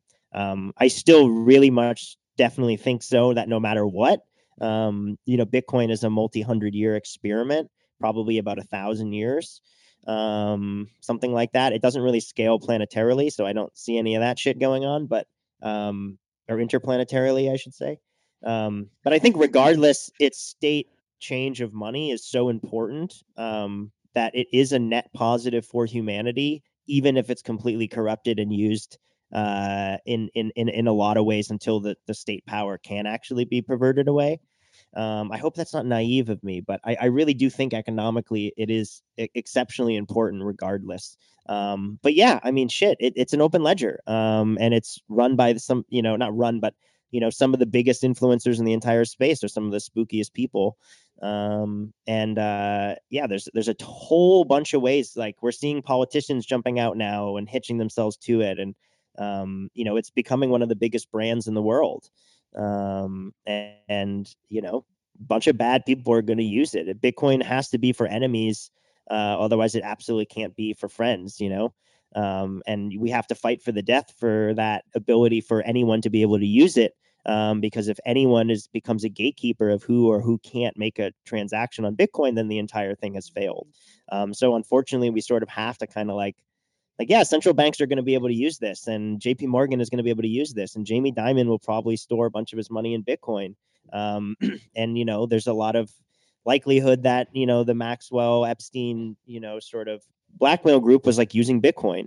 There's a great conspiracy that Maxwell was a very big power mod on Reddit, and was running our news and a bunch of other things under this user Maxwell Hill.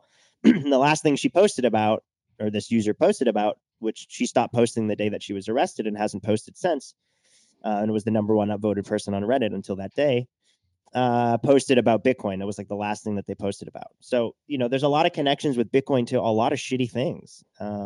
And that's sort of unfortunately an endorsement in a really weird way of like how powerful this technology is. We just need to make sure Right. that we wake up and don't let it just, get completely corrupted. Well, on that last point, right? So the justification for regulating Bitcoin in the sense of taking away financial privacy is to stop money laundering and all of the Right. stuff. But of course, these guys that you just talked about are very big into money laundering. So anything, they're probably the ones Yeah. using it for that more than regular people that are just I, holding yeah, I it. mean, Jamie Dimon or JP Morgan saying anything about the criminality of Bitcoin is ridiculous when like they got caught with like, millions of dollars of cocaine on their their an owned boat of theirs, a shipping container. It's like they're literally banking sex traffic, like known sex traffickers.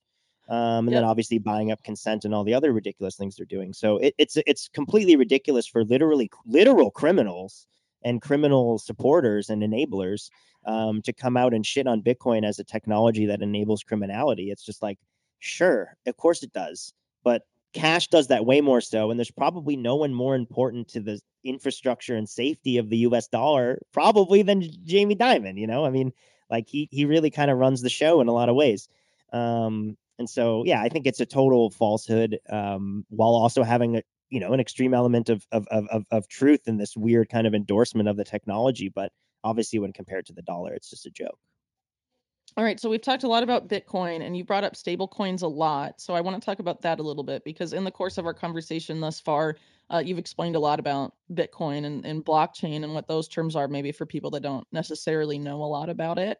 But maybe people know a little bit less about stable coins. So why don't you, if you're cool with it, touch on, Yeah. sort of what stable coins are, why you see them as problematic, and then I want to bring up some weird stuff tied up with stable coins. Pick your Yeah. brain about it. Yeah, totally, totally. I mean, the stablecoin rabbit hole is really intense because it really connects like the worst of all the things we hate about our current system, with like ridiculous technology that just exacerbates a bunch of issues that we have.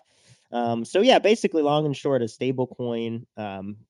First off, the name is just ridiculous. There's nothing stable about it at all. But the reason why they're called stable coins is because, as opposed to, and again, this is sort of, this is dialectics here, as opposed to Bitcoin, which is very volatile and can lose 80% of its value in a year and yada, yada, which of course is all true. But over long time frames, I mean, it's the fastest growing asset ever. So they were kind of created as this, directly, parallel to the Bitcoin system, as a way to give dollar access, a la kind of, you might have heard of the euro dollar system, which basically was a system of dollars that were, created and exchanged entirely outside of the Federal Reserve system, that were kind of set up with this interest rate, this LIBOR, London Interbanking Overnight Rate. There was a whole bunch of banks in Europe, I think like 12 or 11 banks, plus the one US bank, which was JP Morgan, of course. And they were the ones kind of being able to control this euro dollar market, and it was really out of the purview of the Federal Reserve System. So one of the reasons why you raise interest rates, which we have raised interest rates so much, is, you want to, you can think of it as the higher the interest rate, the more interest there is in being in that system, because we're basically bribing you with yield to keep your money and keep your value in our system and buy our debt. So the U.S. government, started jacking up interest rates as a way to kind of combat this offshore dollar market that was outside of the purview of the Fed. And so stable coins are basically the technological evolution of the euro dollar market, which but this time, controlled by entities, potentially, that are within the kind of dollar coalition, or kind of like the U.S. cabal. And Most so, definitely. yeah, I mean, of course. And there's a reason why all these, banks and stablecoin providers are all, kind of, stationed in this Bermuda Triangle, Bahamas island area, where we just continually see so much of, this Shady shit constantly happening. Yeah. yeah. Like the deep Yeah. state is really like this ocean state thing, and they live on all these islands, and they avert, kind of the law of the land with this like maritime admiralty bullshit, and they all have, their own laws island by island. I'm sure there's trafficking and just ridiculousness going on there. And, of course, that's why we see SBF, creating FTX in the Bahamas. The first CBDC in the world was launched in the Bahamas, the sand dollar, which was tied to the Bahamian reserve currency, which is actually just pegged to the US dollar anyway. So the first US dollar CBDC was actually in the Bahamas. So yeah, we're seeing all this shit. But basically, again, long and short, it's a tokenized representation of a dollar, that is able to be exchanged one to one, theoretically, for paper money, or US dollar credits in a bank account, via the issuer. So the two biggest ones are Tether, which again is that Bitfinex connected. They were connected with Brock Pierce and Block Who's One. very shady, in my opinion. We'll just say that. Yes. Very shady we'll fellow. just say that. Yeah. Also connected with EOS, which was another huge affinity scam. That was the largest Bitcoin scam of all time. That was about 190 something Bitcoin, 190,000 Bitcoins stolen. With all these false promises of this like alternative, smart contract enabled, same bullshit as Cardano of Ethereum, of all these things. And, of course, they were all, they were banked and based out of, the Bahamas. They got a tiny slap on the wrist. I think it was like $25 million or something was like the fine, but they got, billions and billions. So yeah, absolutely absurd. It's this system and this technology that, is being orange washed and sort of virtue signaled as being very systemically important to the adoption of Bitcoin, by allowing, third world countries, basically like Indonesia and Africa and, a bunch in the South Asian seas. And it's kind of viewed as this way to onboard people to Bitcoin, because it's like, oh, this big bad fiat, like Venezuelan inflation is so high, Argentinian inflation is so high, it would be, such a beautiful thing for them to be able to use the dollar. I really wish these people had dollar access, It would be such a better technological tool than what they're using. So it's become this totally ridiculous way to dollarize the world. And it's seen as both an alternative to people that dislike Bitcoin because it's not government issued. There's a lot of people that are like, well, only governments are supposed to be able to issue money, and Bitcoin isn't a state money, but stable coins are. It's like, well, that's just the status quo. But yeah, so we're Well, it seeing this depends on how massive. people view money, I guess, at the end of the day, that distinction. Yeah, totally. And so we've seen basically a Cambrian explosion of quote unquote innovation and stuff in the stablecoin space. Probably most infamously, in my opinion, with the Facebook's Libra, which was this idea of making a basket of currencies that then you could pay, through Facebook Pay. And so it was just kind of like not a one-to-one stable coin where it was just $1 and you could exchange it for $1, but it was going to be a basket of currencies. I'm sure it would have included the euro, probably the pound, and then maybe the yen. And basically when that came out, the Congress and most U.S. government officials kind of came out and were like, "Oh, this is going to threaten the dollar. This is really bad," and kind of feigned this like, this disagreement with Facebook pushing this system and saying that it was going to undermine the dollar. But when in reality, it was going to dollarize the world so quickly, it would have put billions of people onto the dollar system overnight. And China actually realized this, and China, had a complete knee-jerk reaction to the Libra presentation, basically, and they launched their CBDC like imminently after the Libra, announcement. And Libra obviously ended up kind of, changed names, became Diem, and ended up kind of getting shuttered.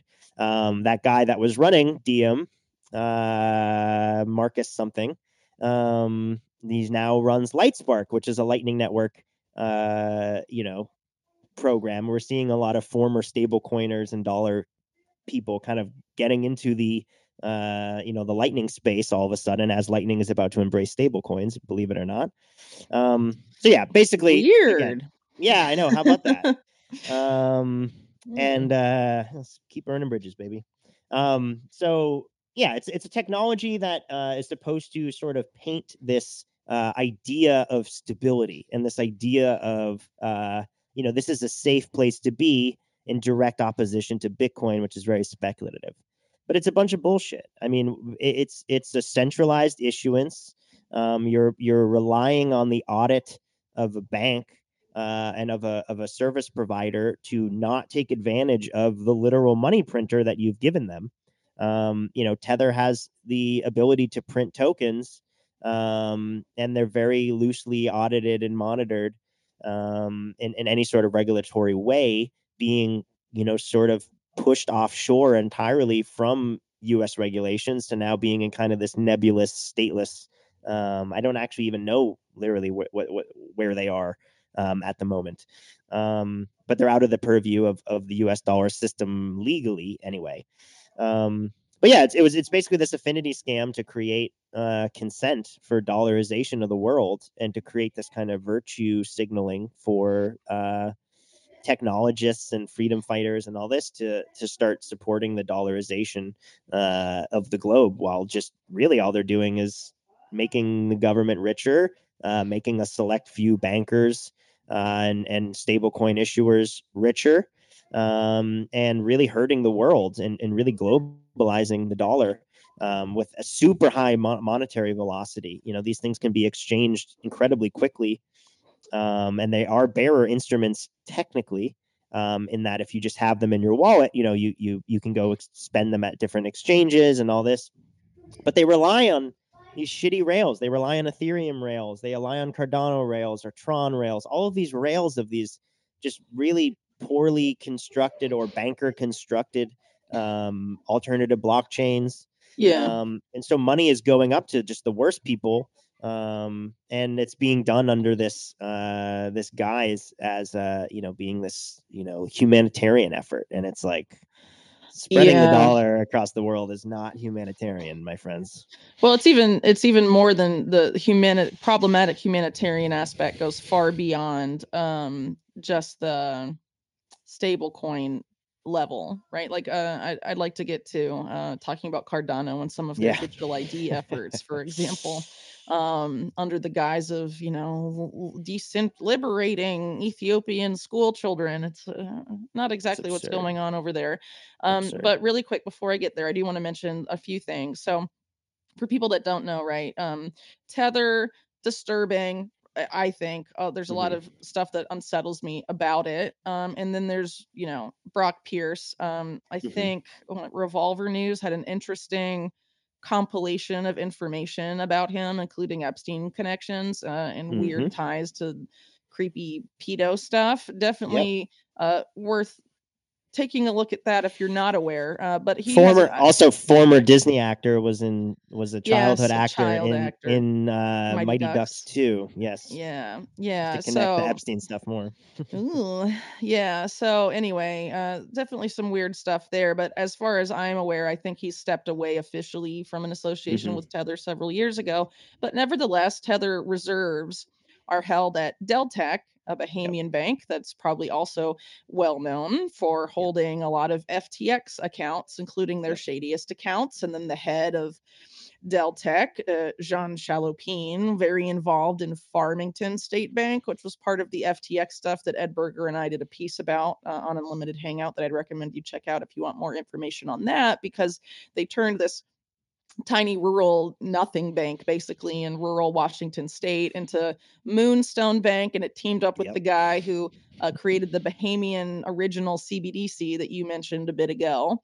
And some weird stuff definitely going on there, and Yep. including with the Federal Reserve, which somehow immediately approved Moonstone, Yep. um, and when it shouldn't have, and all sorts of weird things going on there for sure. So, and of course, Deltec. Hopefully, we'll have a report out on that soon in Unlimited Hangout, or at least in the next couple of months, because it's a real hive going over its history before Jean Chalopin, very much Rockefeller centric, tied up with, of Mm-hmm. course, David Rockefeller ran Chase Manhattan Bank, very big part of the deep state, quote unquote, that's Mm-hmm. now been folded in, of course, to JP Morgan Chase.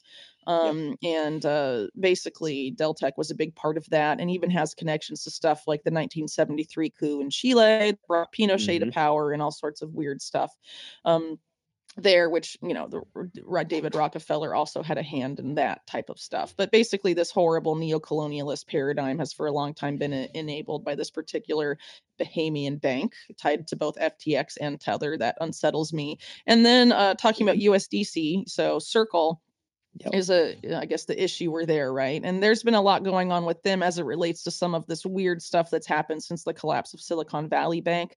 Mm-hmm. And they had to move where some of their reserves were kept around. And after all of the dust more or less settled on that phase of the current banking crisis, Mm-hmm. Circle decided to park their reserves that they needed to move around with BNY Mellon. Oh Interesting boy. bank. It comes up Yeah. in One Nation Under Blackmail several Mm-hmm. times. You can Mm-hmm. probably Mm-hmm. guess why.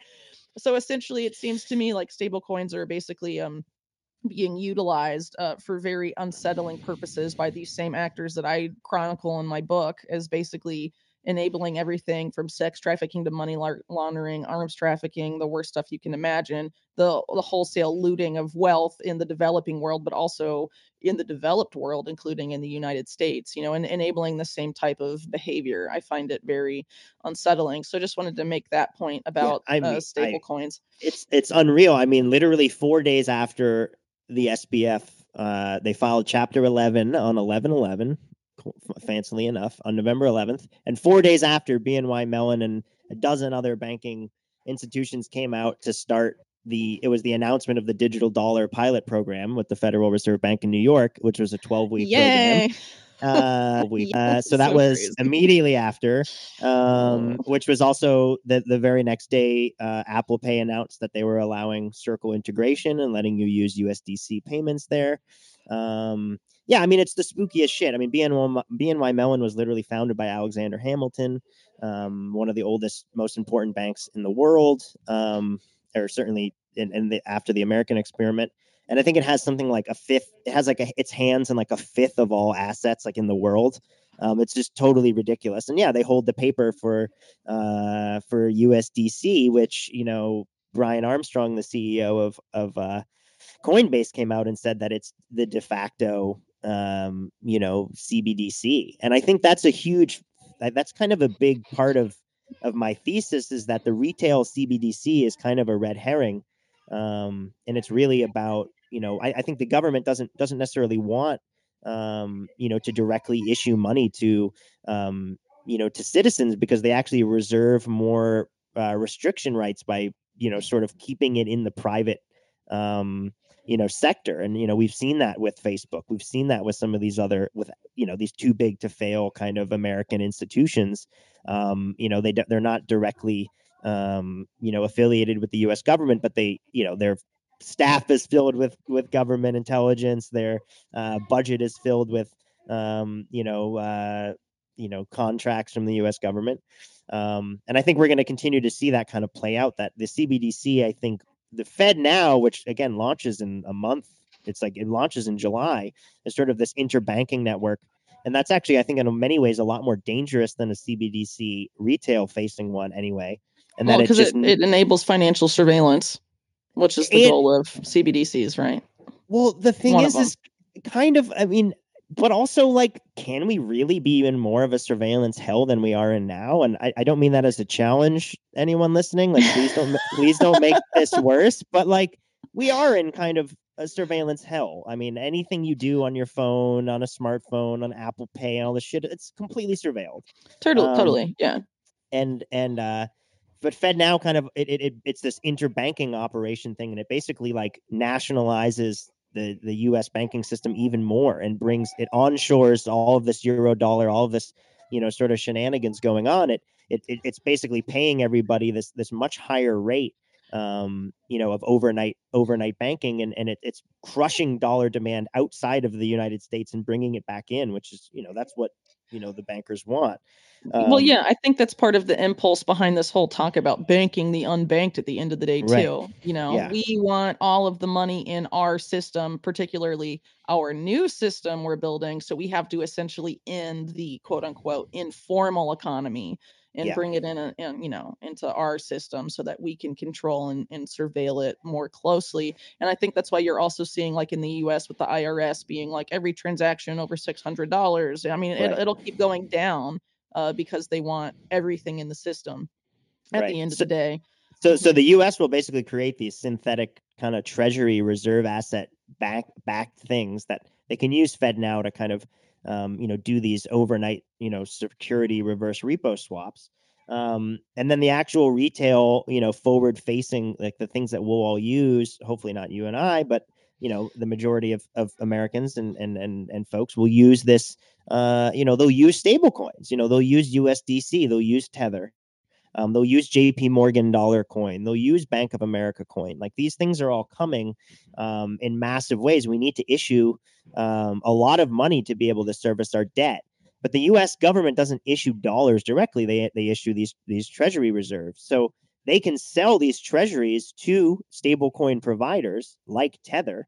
And Tether has become one of the largest net buyers of treasuries, these short-term bonds from the U.S. government, and they're making so much money, like hands over fist.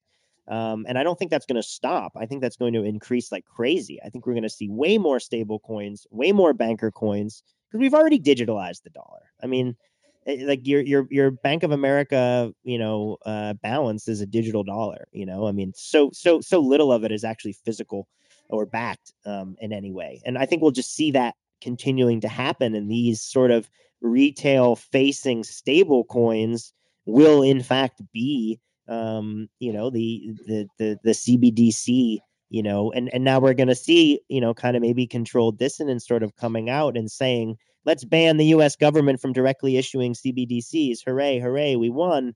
But meanwhile, they're promoting stablecoin usage in the private sector as if it's this win. And it's like, no, the private banking sector of the US government is the shareholders of the Fed, and they are the people that are basically enabling the imperialism and colonialism of the United States government. These are the people. We don't want to support these people. Yeah, I definitely agree with that. We do not want to support them. So I want to run something by you that's a little bit odd seemingly, but I think Mhm. might illuminate some of the funny business going on with stable coins. Yeah. So the UN, for example, so I talked earlier briefly about the World Food Programme's Building Blocks program, which was Mhm. basically like Syrian refugees. Okay, you want food from the UN and the World Food Program? Hand over your biometrics, scan your irises. You'll have to Right. pay with iris scans to get Ugh. access to food. And obviously they can't say no because even though it's voluntary, okay, I'll voluntarily starve or voluntarily hold over my biometrics to be able to feed myself in a war zone, right? um, It's insane. not exactly voluntary. So the UN's doing stuff like that. They're backing something I wrote about a few years ago, which is under the ID 2020 Alliance, the push for Mhm. digital ID that's basically created by Gates and the Rockefeller philanthropies to force digital ID on the entire world under the guise of fulfilling Sustainable Development Goal Target 16, Target 9, which is about legal identity for all, yada, yada. So Mm. basically, Fun. for example, stateless people in the border with Thailand and Myanmar, the Karen people, an agency that was involved in the UN Sex for Food scandal was allowed access to children. And it was the same theme of hand over your biometrics and we'll issue you, wallets with all this information about you, tracking you from birth to death, including not just like, your identity credentials, quote unquote, but all your medical history and your education history and all of that. And tied up with your biometrics. And if you want aid, right, or access to the only hospital these people have access to, which is run by, partners of this initiative, you have to surrender that, you know Mm. it's very messed up. So the UN is pushing a Yeah. lot of this stuff, but in August of last year, one part of the UN at least was calling for halting the use of stablecoins and cryptocurrency in general, including Bitcoin in developing countries. But then a few months later, in December, the UN started dispersing aid to Ukrainian refugees in the form of USDC.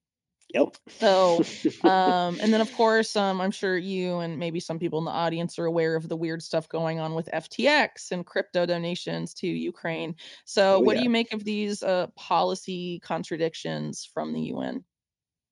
I mean, it's just it's just another sort of notch on the belt of just the ridiculousness of sort of these huge infrastructure, entities in our world governance. Yeah, it's absolutely ridiculous. I think to be on one hand, shitting on the capabilities of Bitcoin, out of one side of the mouth, and then the other side of the mouth being like, oh no, it's essential for buying drones for the Ukraine. And like I poked around on a lot of those websites and was kind of looking, and I looked at a lot of wallets and was doing some research with my friend Lola Leitz about a lot of this stuff. And I mean, it's absurd, the amount of money that was going through, the lack of communication, the discrepancies between the numbers announced and what was actually apparent on the blockchain. um and yeah, I mean, it's such a great example of like, like the just the hypocrisy of the purple party. I think for Biden, to be and Warren and kind Purple of Party these. being the Uniparty, like red and blue together, right? Yeah, Oh, that's exactly. I mean, clever. Okay, yeah, yeah, I like that name. I mean, when you look into and I'll get back to some of the Ukraine stuff, but you look at the purple party of the financial system. It's the Federal Reserve chair is sort of the person is the one, and I'm sure they're blackmailed and whatever, compromised like anyone else. But every single Fed chair from 1979 through now, with exception of one, Yellen, who's obviously now the Treasury Secretary, was nominated by one political party and renominated by the other. So Paul Volcker was Yeah, the yeah. 12th chairman Or from Ben 79 to Bernanke. Yeah, 87. So he was Carter nominated and then renominated by Reagan. yeah. Greenspan from 87 to 2006, he did it 4 times. He was Reagan, then Bush, Yeah, then yeah. Clinton, then Bush Jr., and then Hmm. Bernanke, which was Bush, and then Obama, and then Powell was Trump, and then Biden. And it's like, okay, we have this huge ideological difference apparently between Trump and Biden, and voting for Biden is saving democracy and Trump is destroying the world.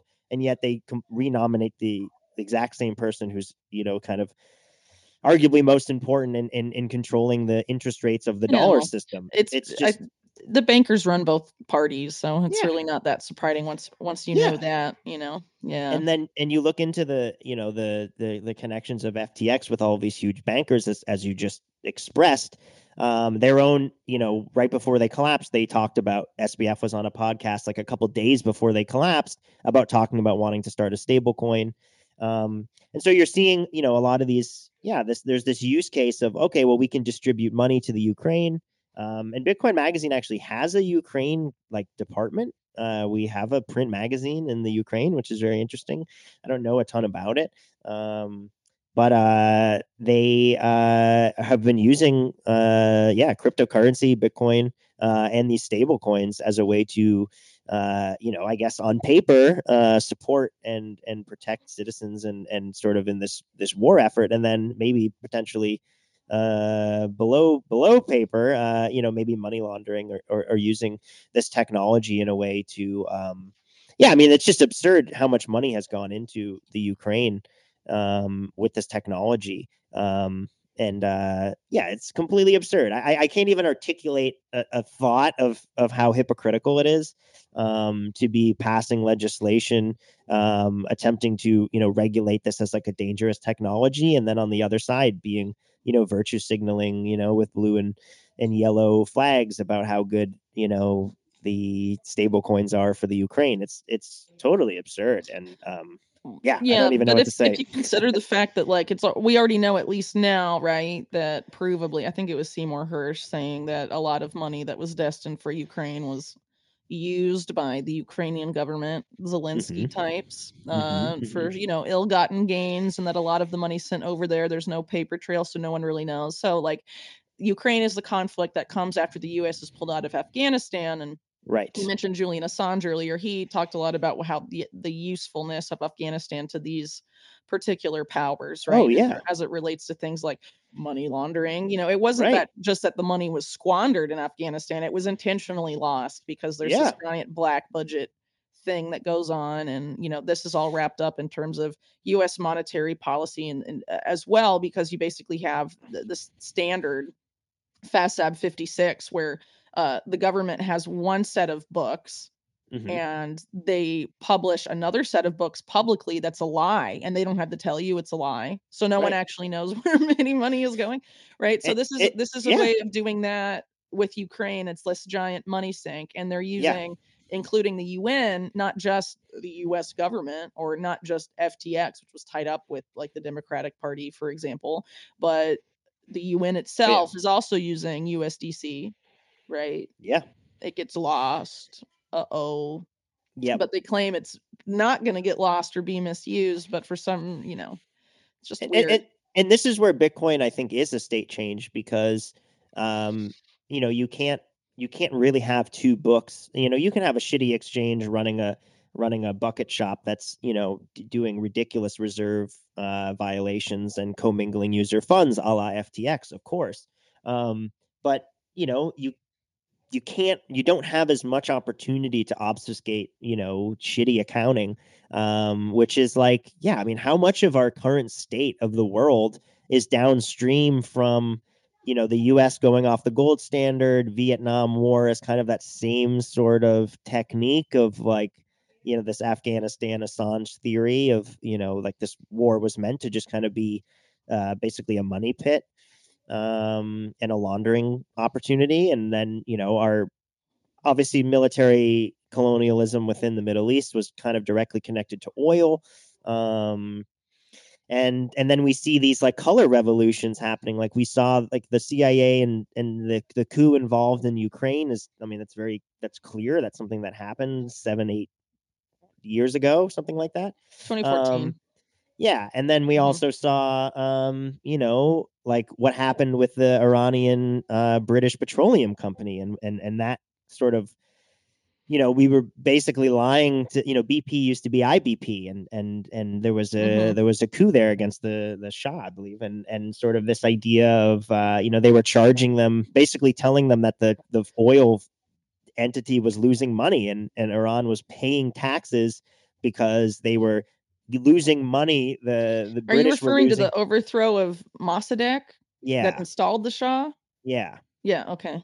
exactly. And then he came back um, after he nationalized the oil fields. So we're seeing like color revolutions and sort of co-option of lesser democracies in the USI, and we even saw that in Central America. Now we're seeing like El Salvador and some of this Central and South American countries that are part of these like 66 dollarized countries in the world. Mhm. Where was the US involvement in that? And I think so when we look at Ukraine, you kind of have to look at the total picture, learn from history, and be like, okay, well, this is sort Sure. of the playbook that the US does, unfortunately. And obviously, I'm not like supportive of a national country, crossing a border with military action, of course, but it's like you look at the sort of big picture, and it's like it just stinks to high hell for sure. Yeah, but I think the involvement of so much like weird crypto stuff in Ukraine sort Yeah, of signals to me that like in the past, a lot of invasions and military action were based around petrodollar yeah, politics. yeah, exactly. And now it seems like it's about we're entering a different phase where it's a little different, not Bitcoin necessarily dollar about the politics, maybe. I mean, it maybe. could be a direct sort of parallel to kind of Afghanistan, Iraq involvement. Well, Is it now if the mhm. Sorry, go ahead. No, no, no, no, no, no. And I think it's strange that we just pulled out.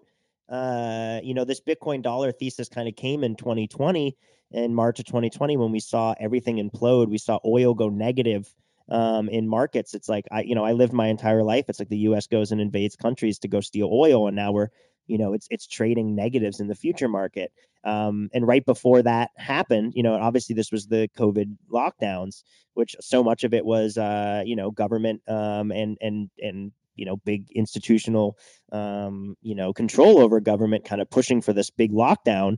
So we see a global lockdown like 2 months before Bitcoin's issuance in May of 2020. We had another happening, and it was the first time that the relative issuance of Bitcoin was actually below 2% relative issuance. So for the first time ever, Bitcoin was actually issuing less than the rate of inflation of the dollar and less than the rate of gold coming out of the ground, which an extraction rate is about 2% a year.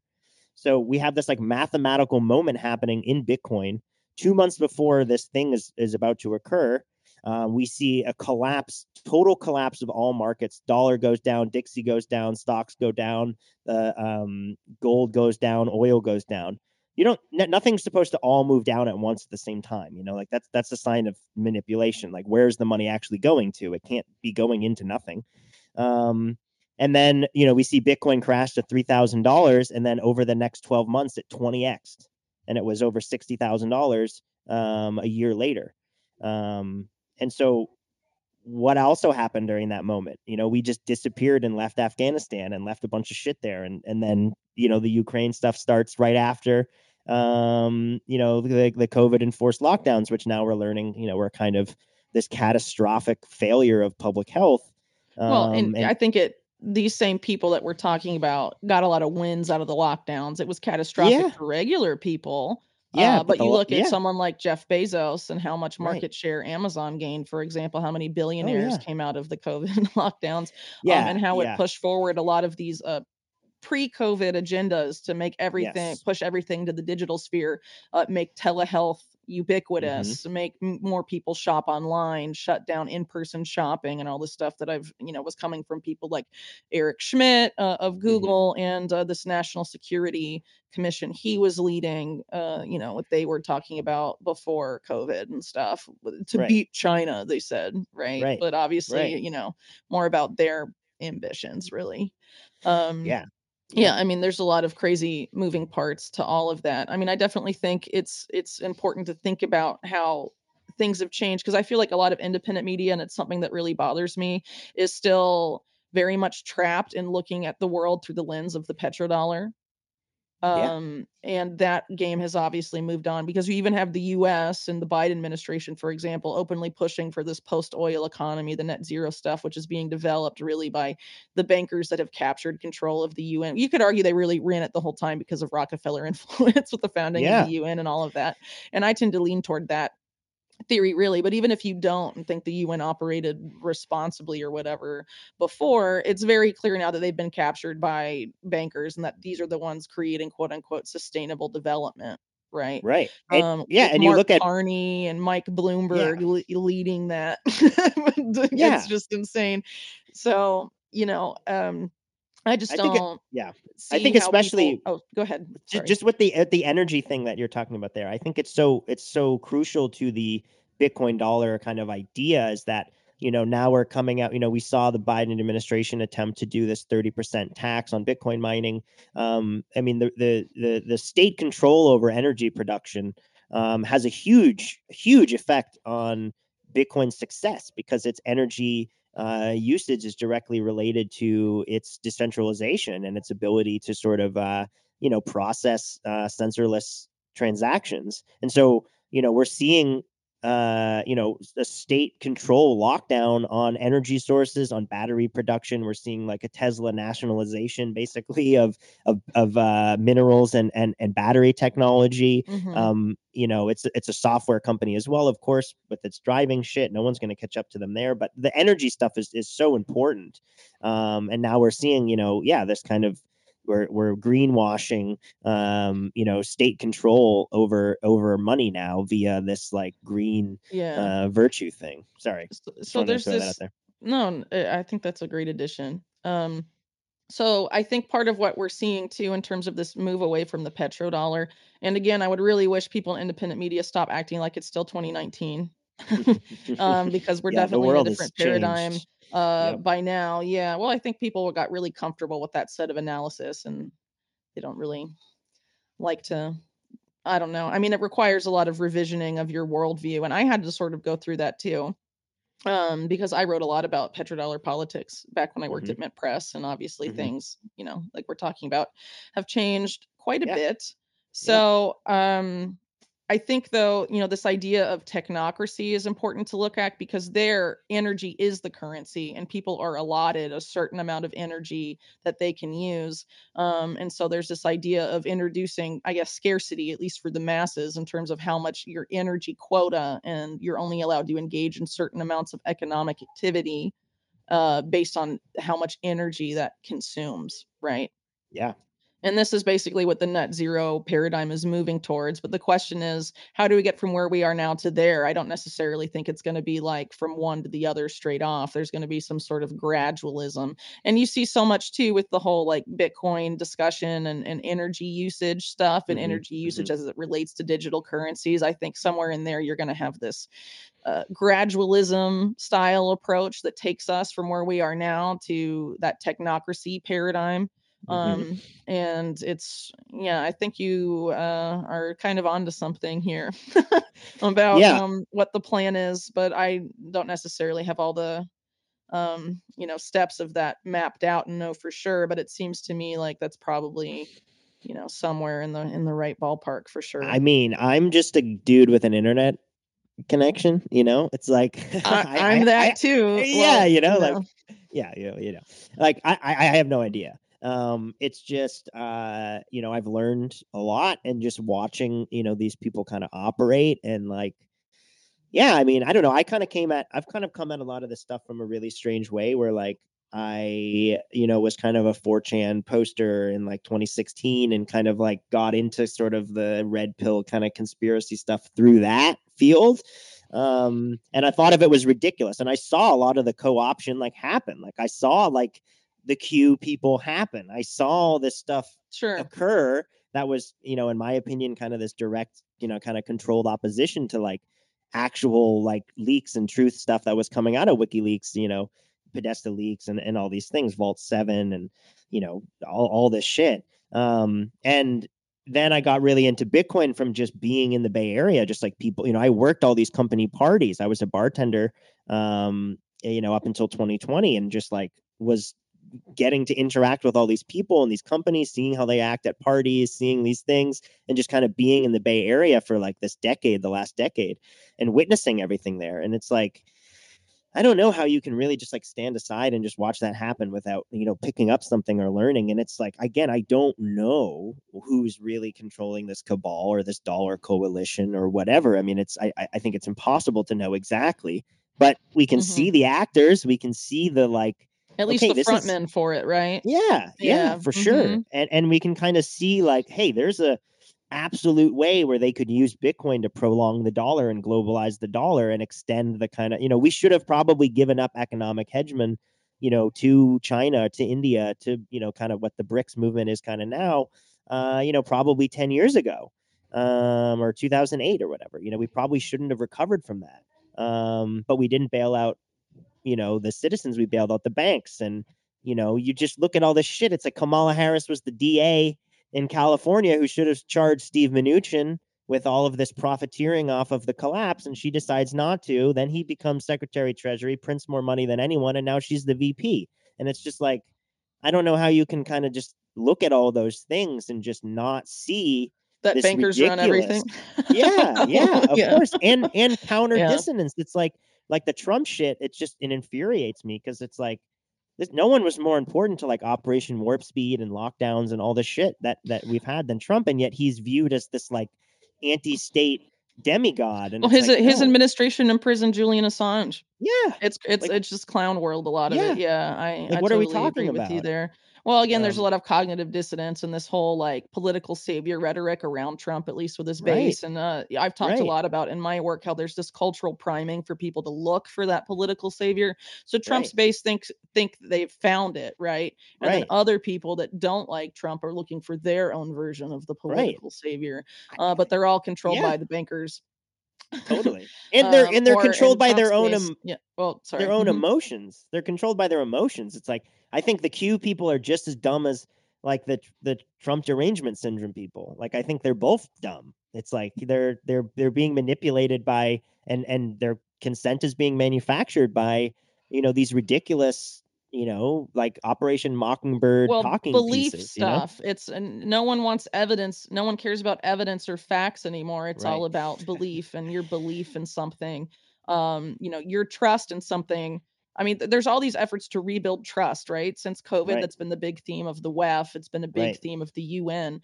And trust secures compliance. That's why they're Right. doing it, right? Yeah. So Yep. they're trying to create all these figures that we trust so that we will comply with what they say.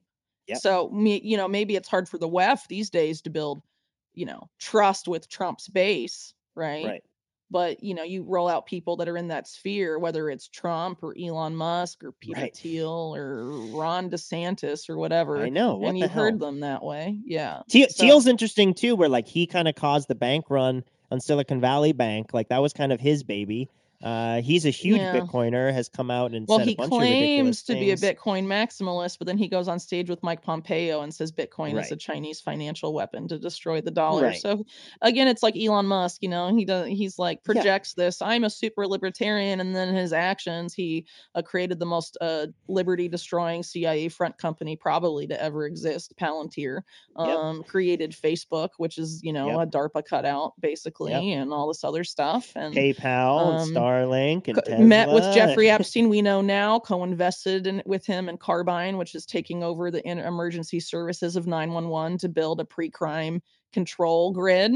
It's insane. That's not about liberty, Peter. Nope. I would Nope. consider I would urge you to reconsider at least, well, at least not. But he did write He's the doing it on intro. purpose, but He did write the forward to the Sovereign Individual 10th anniversary edition, so he's super based and great, right? oh, Yeah, right. I Well, mean, maybe he thinks he's a sovereign individual because he's unaccountable and untouchable. But the right, people that Palantirs, whose lives they've ruined or will ruin in the future, right. um, I don't think he sees them as sovereign individuals. I mean, the guy that runs the company that sells data to the U.S. government, it's like to what? every U.S. intelligence agency, Yeah, every U.S. and there's like 18 of them now. So yeah, it's absurd, yeah, and I'm stick it sure to the there's deep state, yeah, and Peter. I'm sure there's like intelligence fighting, like that's kind of There the thing. is Like, factionalism, most of definitely. That's why course, Epstein was taken down, in my opinion. right, Mhm. right. It Interesting. Yeah. wasn't because the establishment was mad about sex trafficking, No, hell no. Of course obviously. not. No, no, Yeah. no, No. he No. pissed No. someone off. Um, Interesting. well, I definitely think Yeah. there was a factional thing going on, and actually, I think a lot of it has to do with his affiliation with Mohammed bin Salman, Hmm. who sort of came to power in this apparent coup in Saudi Arabia, deposed Mm-hmm. John Brennan, former CIA director John Brennan's Right. golden boy in Saudi Arabia, who was the previous crown prince, and then you have, uh, before his arrest in 2019, he was really tied up also allegedly with Tesla and Elon Musk. Mm-hmm. And Elon Musk is, hangs out with Kushner and all this stuff. Kushner was Yeah. hanging out with MBS. There's this weird nexus there that's sort of in Trump land, right? Yeah. And then you have John Brennan leading the Russiagate stuff to take down Yep. that faction. I think it's pretty clear, in my opinion at least, that there's definitely something there that's more likely a better explainer of why Epstein was arrested and quote unquote suicided, Right. because he Right. was Right. very useful for a very long time. And a key part of his usefulness was his connection to what he was doing with JP Morgan, in my opinion, and the collapse of Bear Stearns in 2008 and a Yeah. bunch of really shady stuff that he was involved in that a lot of people don't really like to talk about when it comes to Epstein. Talked Yeah. about Yeah. this before, right? But Yeah.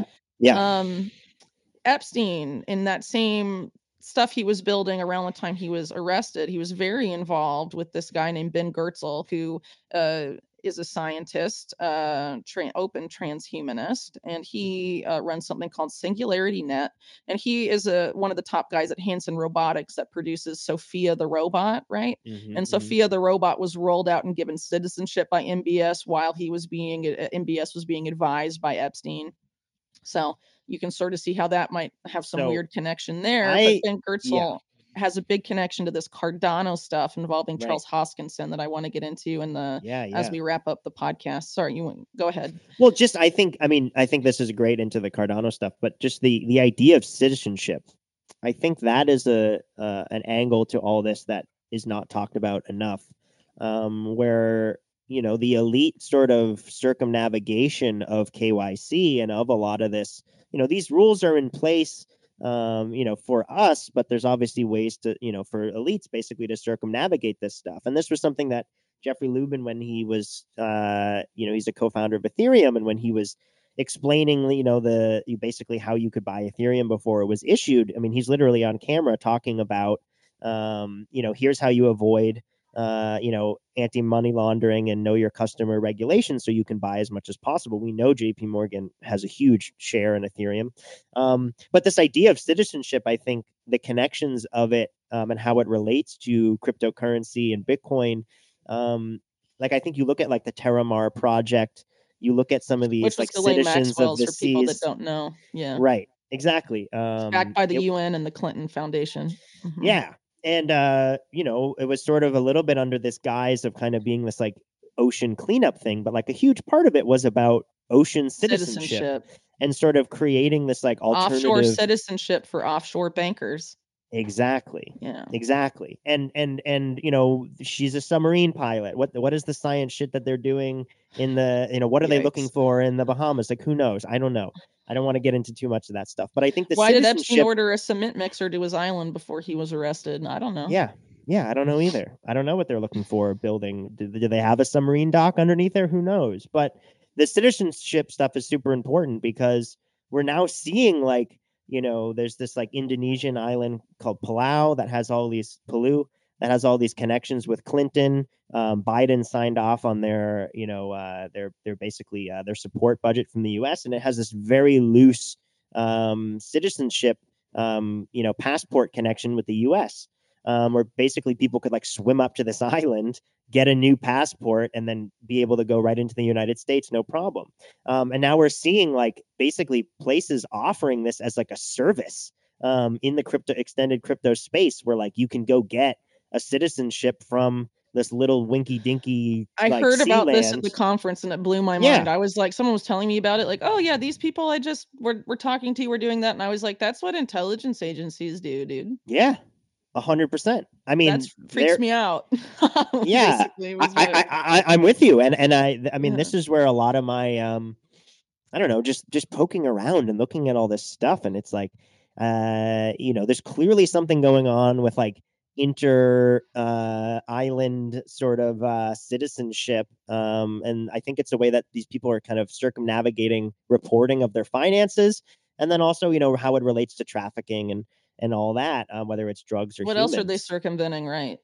Exactly. And you start to piece together all that stuff, and it's like Disney cruises stopping off at Little St. James Island for snorkeling, and it just gets so fucking dark so fast.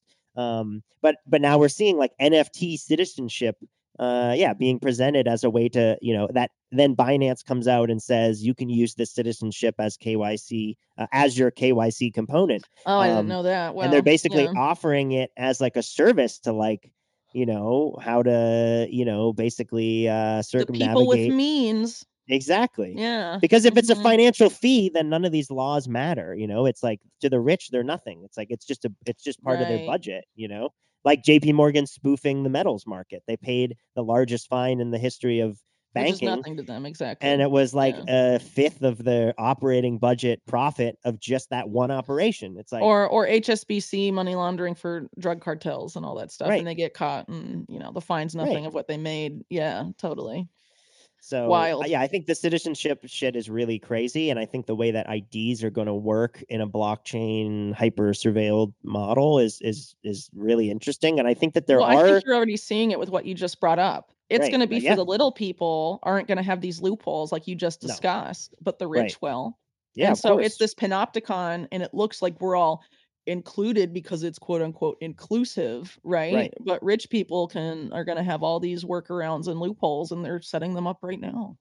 yeah, and we're seeing, I think, with the Cardano stuff to kind of loop back to that, like there's this whole affinity scam within that's using like institutions of academia as a way to sort of build yeah, affinity, right? And I think we've kind of seen like academia and like certainly like technology academia as like being a very corrupted, like I think there's a reason why Epstein is so connected to a lot of scientists in the academic world, and I don't think it's all just eugenics or Oh, no, I transhumanism don't or I don't whatever. either, but I think a lot of it was, but Oh, of yeah. course, A lot of it of was course. AI related. Absolutely. Mhm. But I think a lot of it is sort of like, kind of manufacturing consent for, whatever we just went through. I mean, I think academia was a huge part of, I got kicked out of college. I went back to school for electrical engineering, and I got kicked out of college for not getting vaxxed. And I think academia was a huge part of, it still is. I mean, they're still requiring, Well, it's always been um, that. Look at yeah, MIT, where Noam Chomsky well, teaches, for exactly. example, which Epstein Exactly. heavily funded. Yeah, it created MITRE, one of the shadiest Yeah. military and intelligence contractors to other exist. The MIT and MITRE stands for MIT, and it's Yeah. been a huge part of the military industrial complex since the military industrial complex was created. Yeah. Chomsky, for example, at MIT when he first started off, got a ton of military funding, right? So, I Yeah. mean, most people at MIT probably get some sort of military funding at some point, even if you're a linguist, right? I mean, we just saw. I mean, he's way more than a linguist. I mean, I mean, I I know you know, know I this, know, but I know, but I'm just basically saying at that invented like, point in the yeah, 50s and totally. 60s, yeah. But huge part of inventing, the infrastructure for computers. I mean, you could say he's kind of the father of computers and computer systems in this very strange way. People don't And talk about that a lot, but Epstein knew that. That's never, why he wanted to meet with right? Chomsky. Yeah. Totally. And then we see this guy that was just, I think he was just deposed last night, James Staley, who was the JP CEO Morgan of banker. Barclays Mhm. and JP Morgan. Yeah. And his grandfather was James Ryan Killian, who was the president of MIT from 48 to 59. Mhm. So, and his Mhm. dad ran a chemicals company, and his grandfather was Staley of WT Grant when they went under. So there's just like, it's just everywhere you look. It's just like, Intergenerational crime families. yeah, I mean, the yeah, people that put Jamie Dimon in power, essentially, aside from the Wexner crowd, were the Crown yeah, family, which is like the quintessential intergenerational crime family, except for maybe the Pritzkers, which are also a big part of the Epstein story, hmm, for sure. I mean, Thomas Pritzker's in the Black Book as numero uno. Why did yeah, Jeffrey Epstein call him that? yeah, Um, yeah. What does Weird. that even mean? What does that Yeah, even mean, right? Why is he number one? I mean, even Wexner didn't get that in the Black Book. You know what no, I mean? Yeah. Weird stuff going on. So not enough people look at these families, but one of the key reasons the Pritzkers, for example, have been so Hmm. successful in what they've done. They were very early on involved in Castle Bank, which was like one Hmm. of the most notorious, at least at the time, offshore financial banks built by former CIA guy Paul Hellawell, Hmm. who was a Republican insider, and the Pritzkers were all tied up with the Democrats, and it was their lawyer Burton Cantor that helped set up Castle Bank with Hellawell, right? And Insane. all this Republican Democrat dirty money mixing off there in the Caribbean. I mean, based on what we've talked about today, it doesn't really sound that different than then, does it? And No, definitely not. And I think that's such an important part of, I think, and maybe it's a good, kind of general, kind of note to leave on, but sort of this, like, the cycles of kind of the psyops and insanity are compressing, like, so, like, they have to. yeah, And now we can see these, like, basically, like, harmonies or fractals or, whatever, like, just complete reinventions of these mechanisms, like, occurring in real time. It's like we're seeing them happen, and it's like, oh, that's just like this thing they did, and, like, oh wow, Ukraine is just like Afghanistan. Like, just the fact that we can even notice that because it's only been 20 years, I think is, like, that's very important. It's like, the noticers are starting to see, the cycles compress, and we're able to kind of, like, see how the conspiracy or the coalition or whatever cabal, whatever the dollar system, like, how they operate. And we're learning from it because they have to do it so much quicker. It was like, the financial crises are now happening every few years, and we're probably going to have another one very shortly. oh yeah, um oh and yeah, we've lived through it. I mean, I'm not old by any means, and I've seen, like, three, yeah. We're the same catastrophic. age, Yeah, so exactly. And it's like yeah. we're noticing. I can only imagine the people that are, 50, 60, whatever, twice our age, that are, what they're noticing if they were really kind of paying attention. So I think as the cycles compress, they get more desperate. Yeah, They're it doing gets more easier to desperate see, things. and they're more desperate. What are we gonna do about it, right? But Right. before I get to that, which is the last thing I wanna talk about, I do wanna go back to Cardano and Charles Yeah, yeah, yeah. Hoskinson, Yeah, please. because I think it's important under the topic of the crypto colonialism stuff, right? So Yeah. Hoskinson, co-founder of Ethereum, and there's several co-founders of Ethereum, Yep. one of which is Vitalik Buterin, however you say Yep. his name, Yep. who I want to talk about in the context of this thing. But basically, Hoskinson has teamed up with who I mentioned earlier, this transhumanist uh, scientist that was funded by Epstein named Ben Goertzel. Mhm. So Cardano and SingularityNet have worked to increasingly fuse their operations, and SingularityNet is run by Ben Goertzel. And Oh, good. around I think this happened slightly after the Cardano announced they were going to get involved with the Ethiopian government. So Mhm. the conversation, which is normally very unpleasant, at least if you're me, the thing, outlet to read has a article that it published about this called Ethiopia's blockchain deal is a watershed moment for the technology and for Africa. And it starts off talking about the launch of Bitcoin. Again, there's this conflation of Bitcoin and how, oh, everyone doesn't, these are all the negative things that have come up about Bitcoin. It's been embroiled in these massive controversies. But now blockchain is being used for good and being used to Yay. contribute to the social and economic welfare Woo! of people in the developing South. That's what it says. And Jeez. this lady's reasoning for this, who's African, by the way, which is, Right. I mean, what a sellout. Yeah.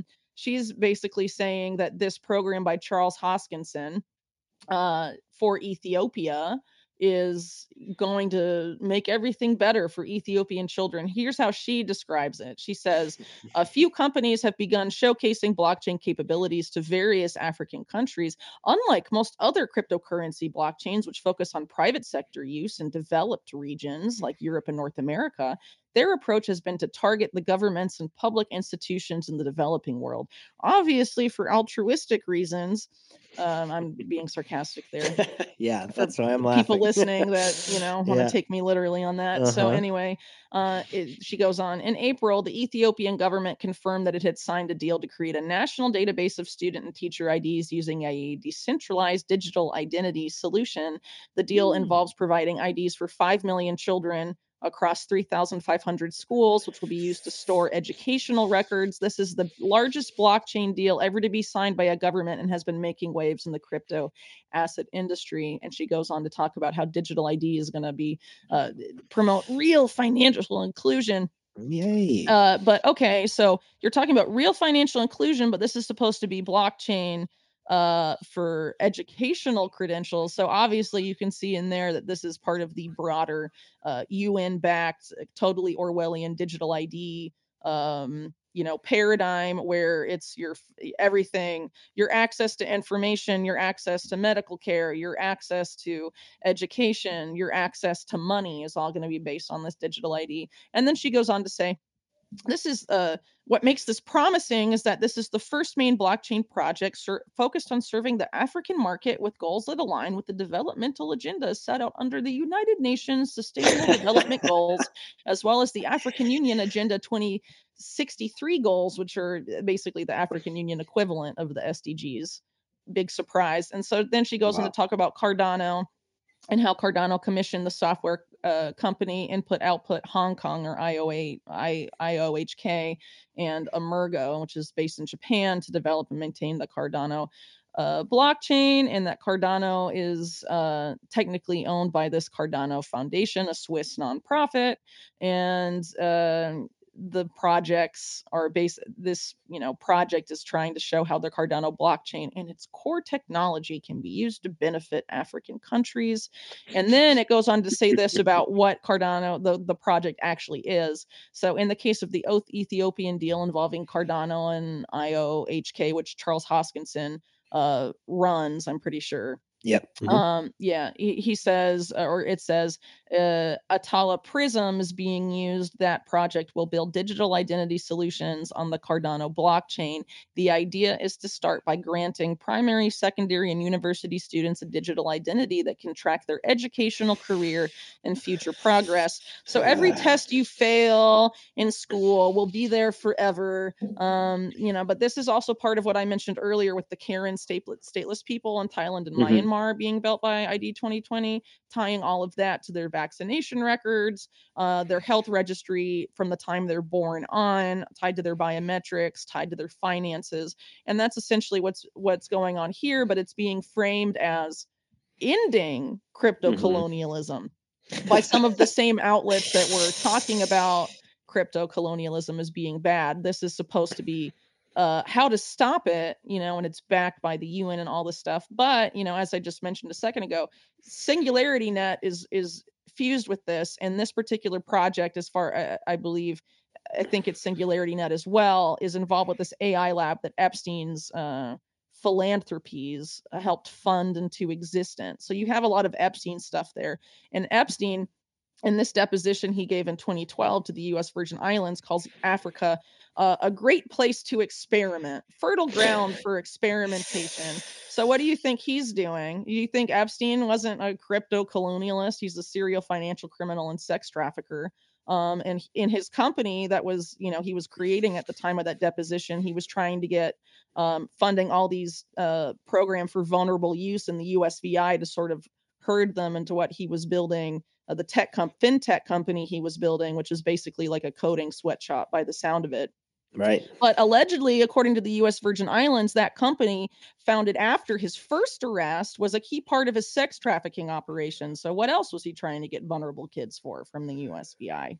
Question mark, question mark, question mark. So with Ethiopia and all this stuff going on there, and these people being tied to it and framing themselves as anti-crypto-colonialists, very disturbing. And also the question arises, because of the people involved, what is all this data being used for from these kids? Right? Because you have, Singularity Net and Ben Goertzel have this tie to Sophia the robot, which is supposed to be building its AI that controls the robot, right, off of the data it's trained on. And now they have this sort of ability to access all of this stuff. Well, they say it's decentralized, but how decentralized is it really?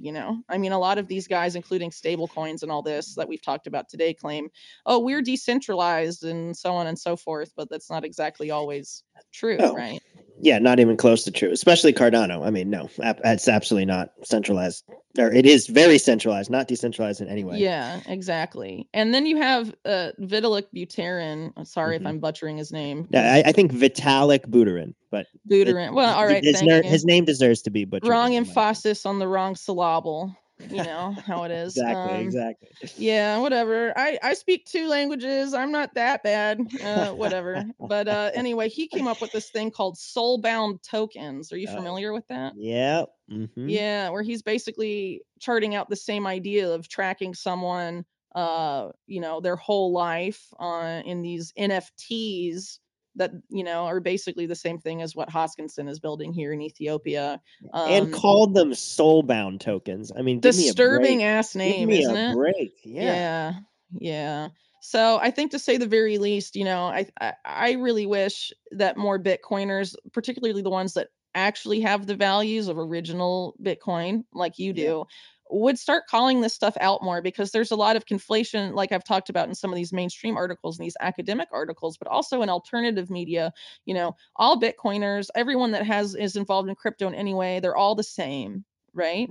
Right. But there's a lot of, like we've talked about today, there are some differences. And the question is, for Bitcoiners specifically, but also other people that may be looking to some of these technologies as a potential exit ramp, the ability to use that stuff as an exit ramp has to be fought for, and it has to be fought for now, because like you've talked about, a lot of ground is being lost, and the battle may eventually be lost to be able to use it that way anyway. And then it's just part of the same system you're supposed to be fighting against. So it's like everything else, going on right now. At some point, you have to have red lines, and you have to say, I'm not going to co-sign that, know?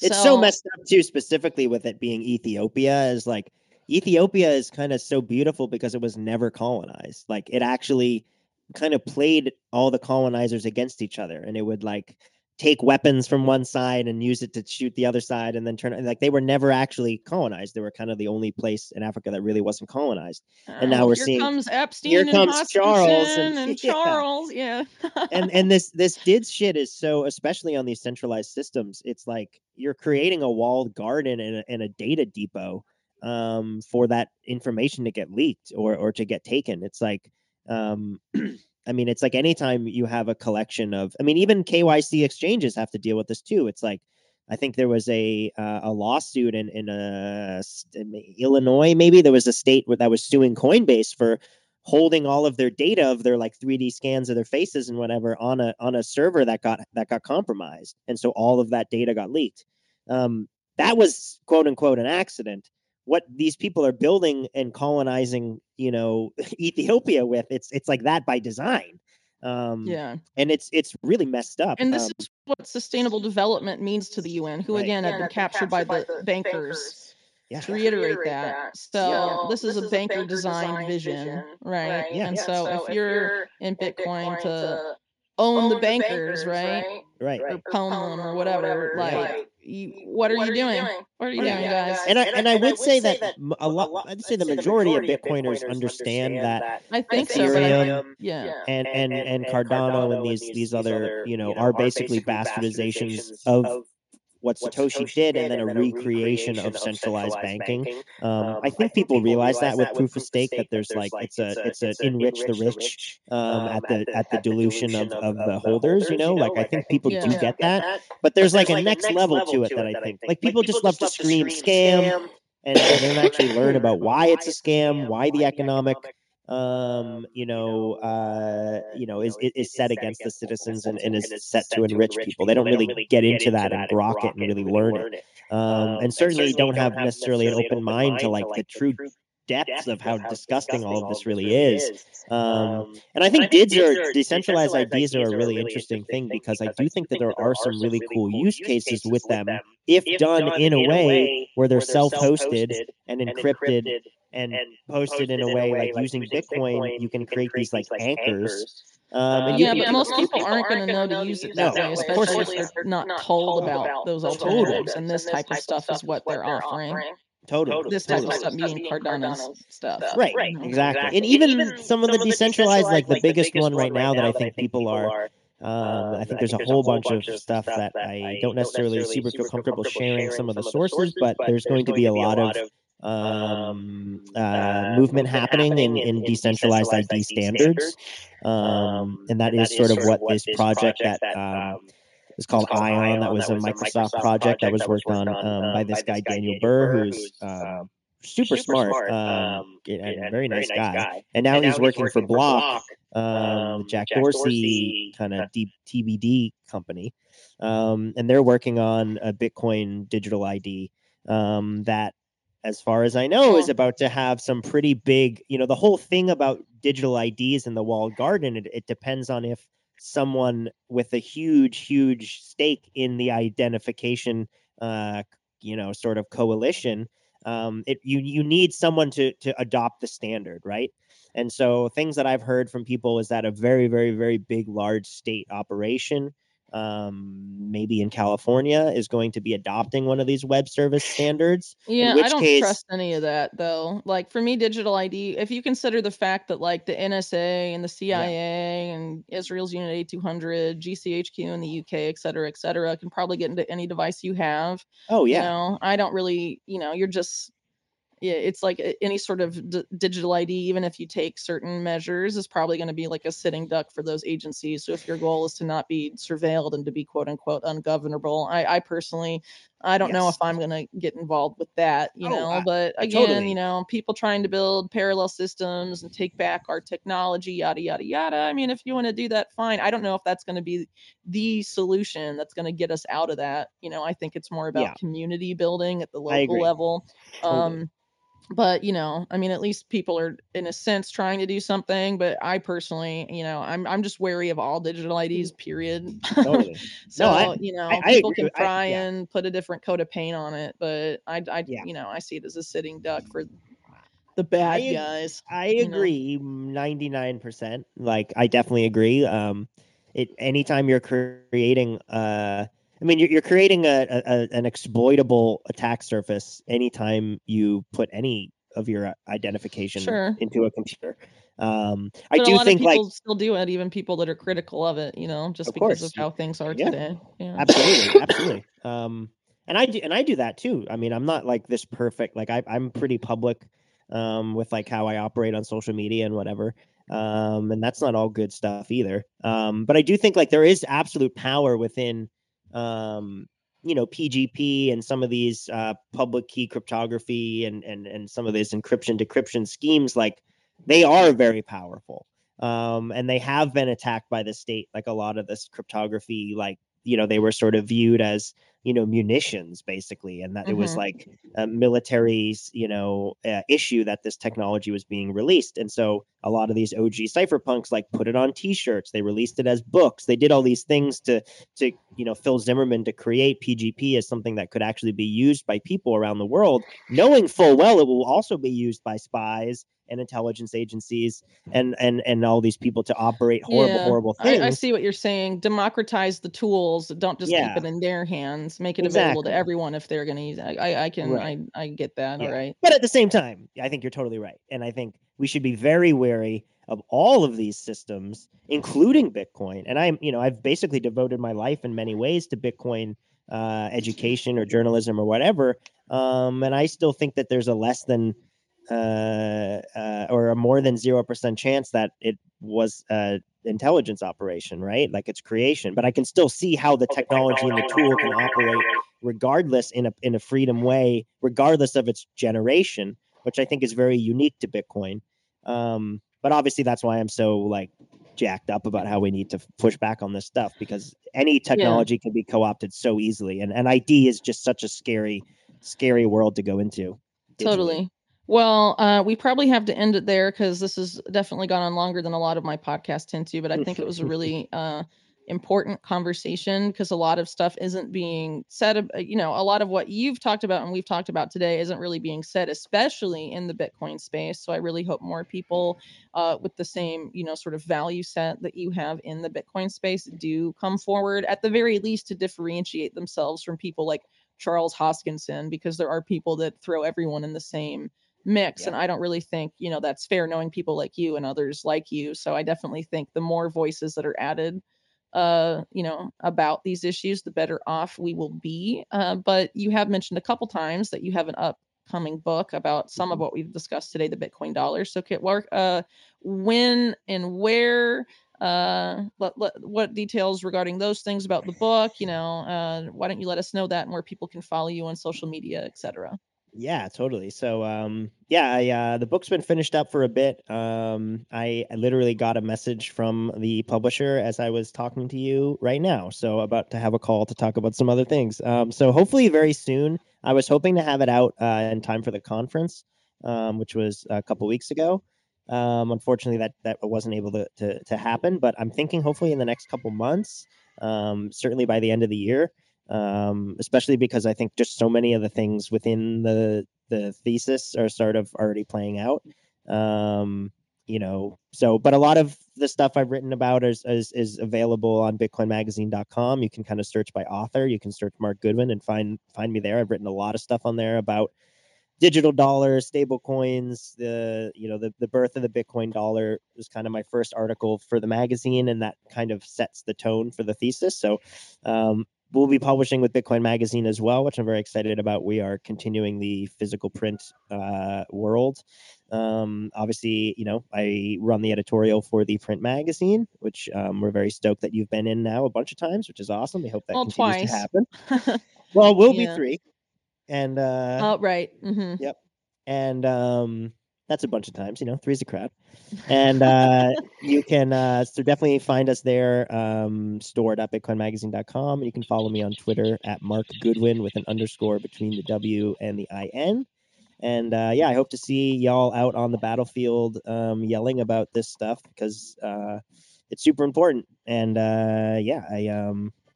thanks so much for having me. This was an absolute Absolutely. blast. I definitely think it's a battlefield, and I think a Yeah. lot of people don't see that. I mean, it is an information war, and I think right now, to an extent, Bitcoiners are losing that. Yeah. So I think this is a big, what a lot of what you've shared today, I think, is a step in the right direction for Yes. Bitcoiners. I hope more will come out and show what side they're on, because it really is a time for everyone to start picking sides. Are you going to back this banker built dystopia, or are we going to build something different? And it's time to pick the side, most definitely. And I think the more people that are vocal, the less you're going to see these conflations of the people that are building that with stable coins and cryptocurrency and even with dollarized Bitcoin, and then the people on the side against all of that.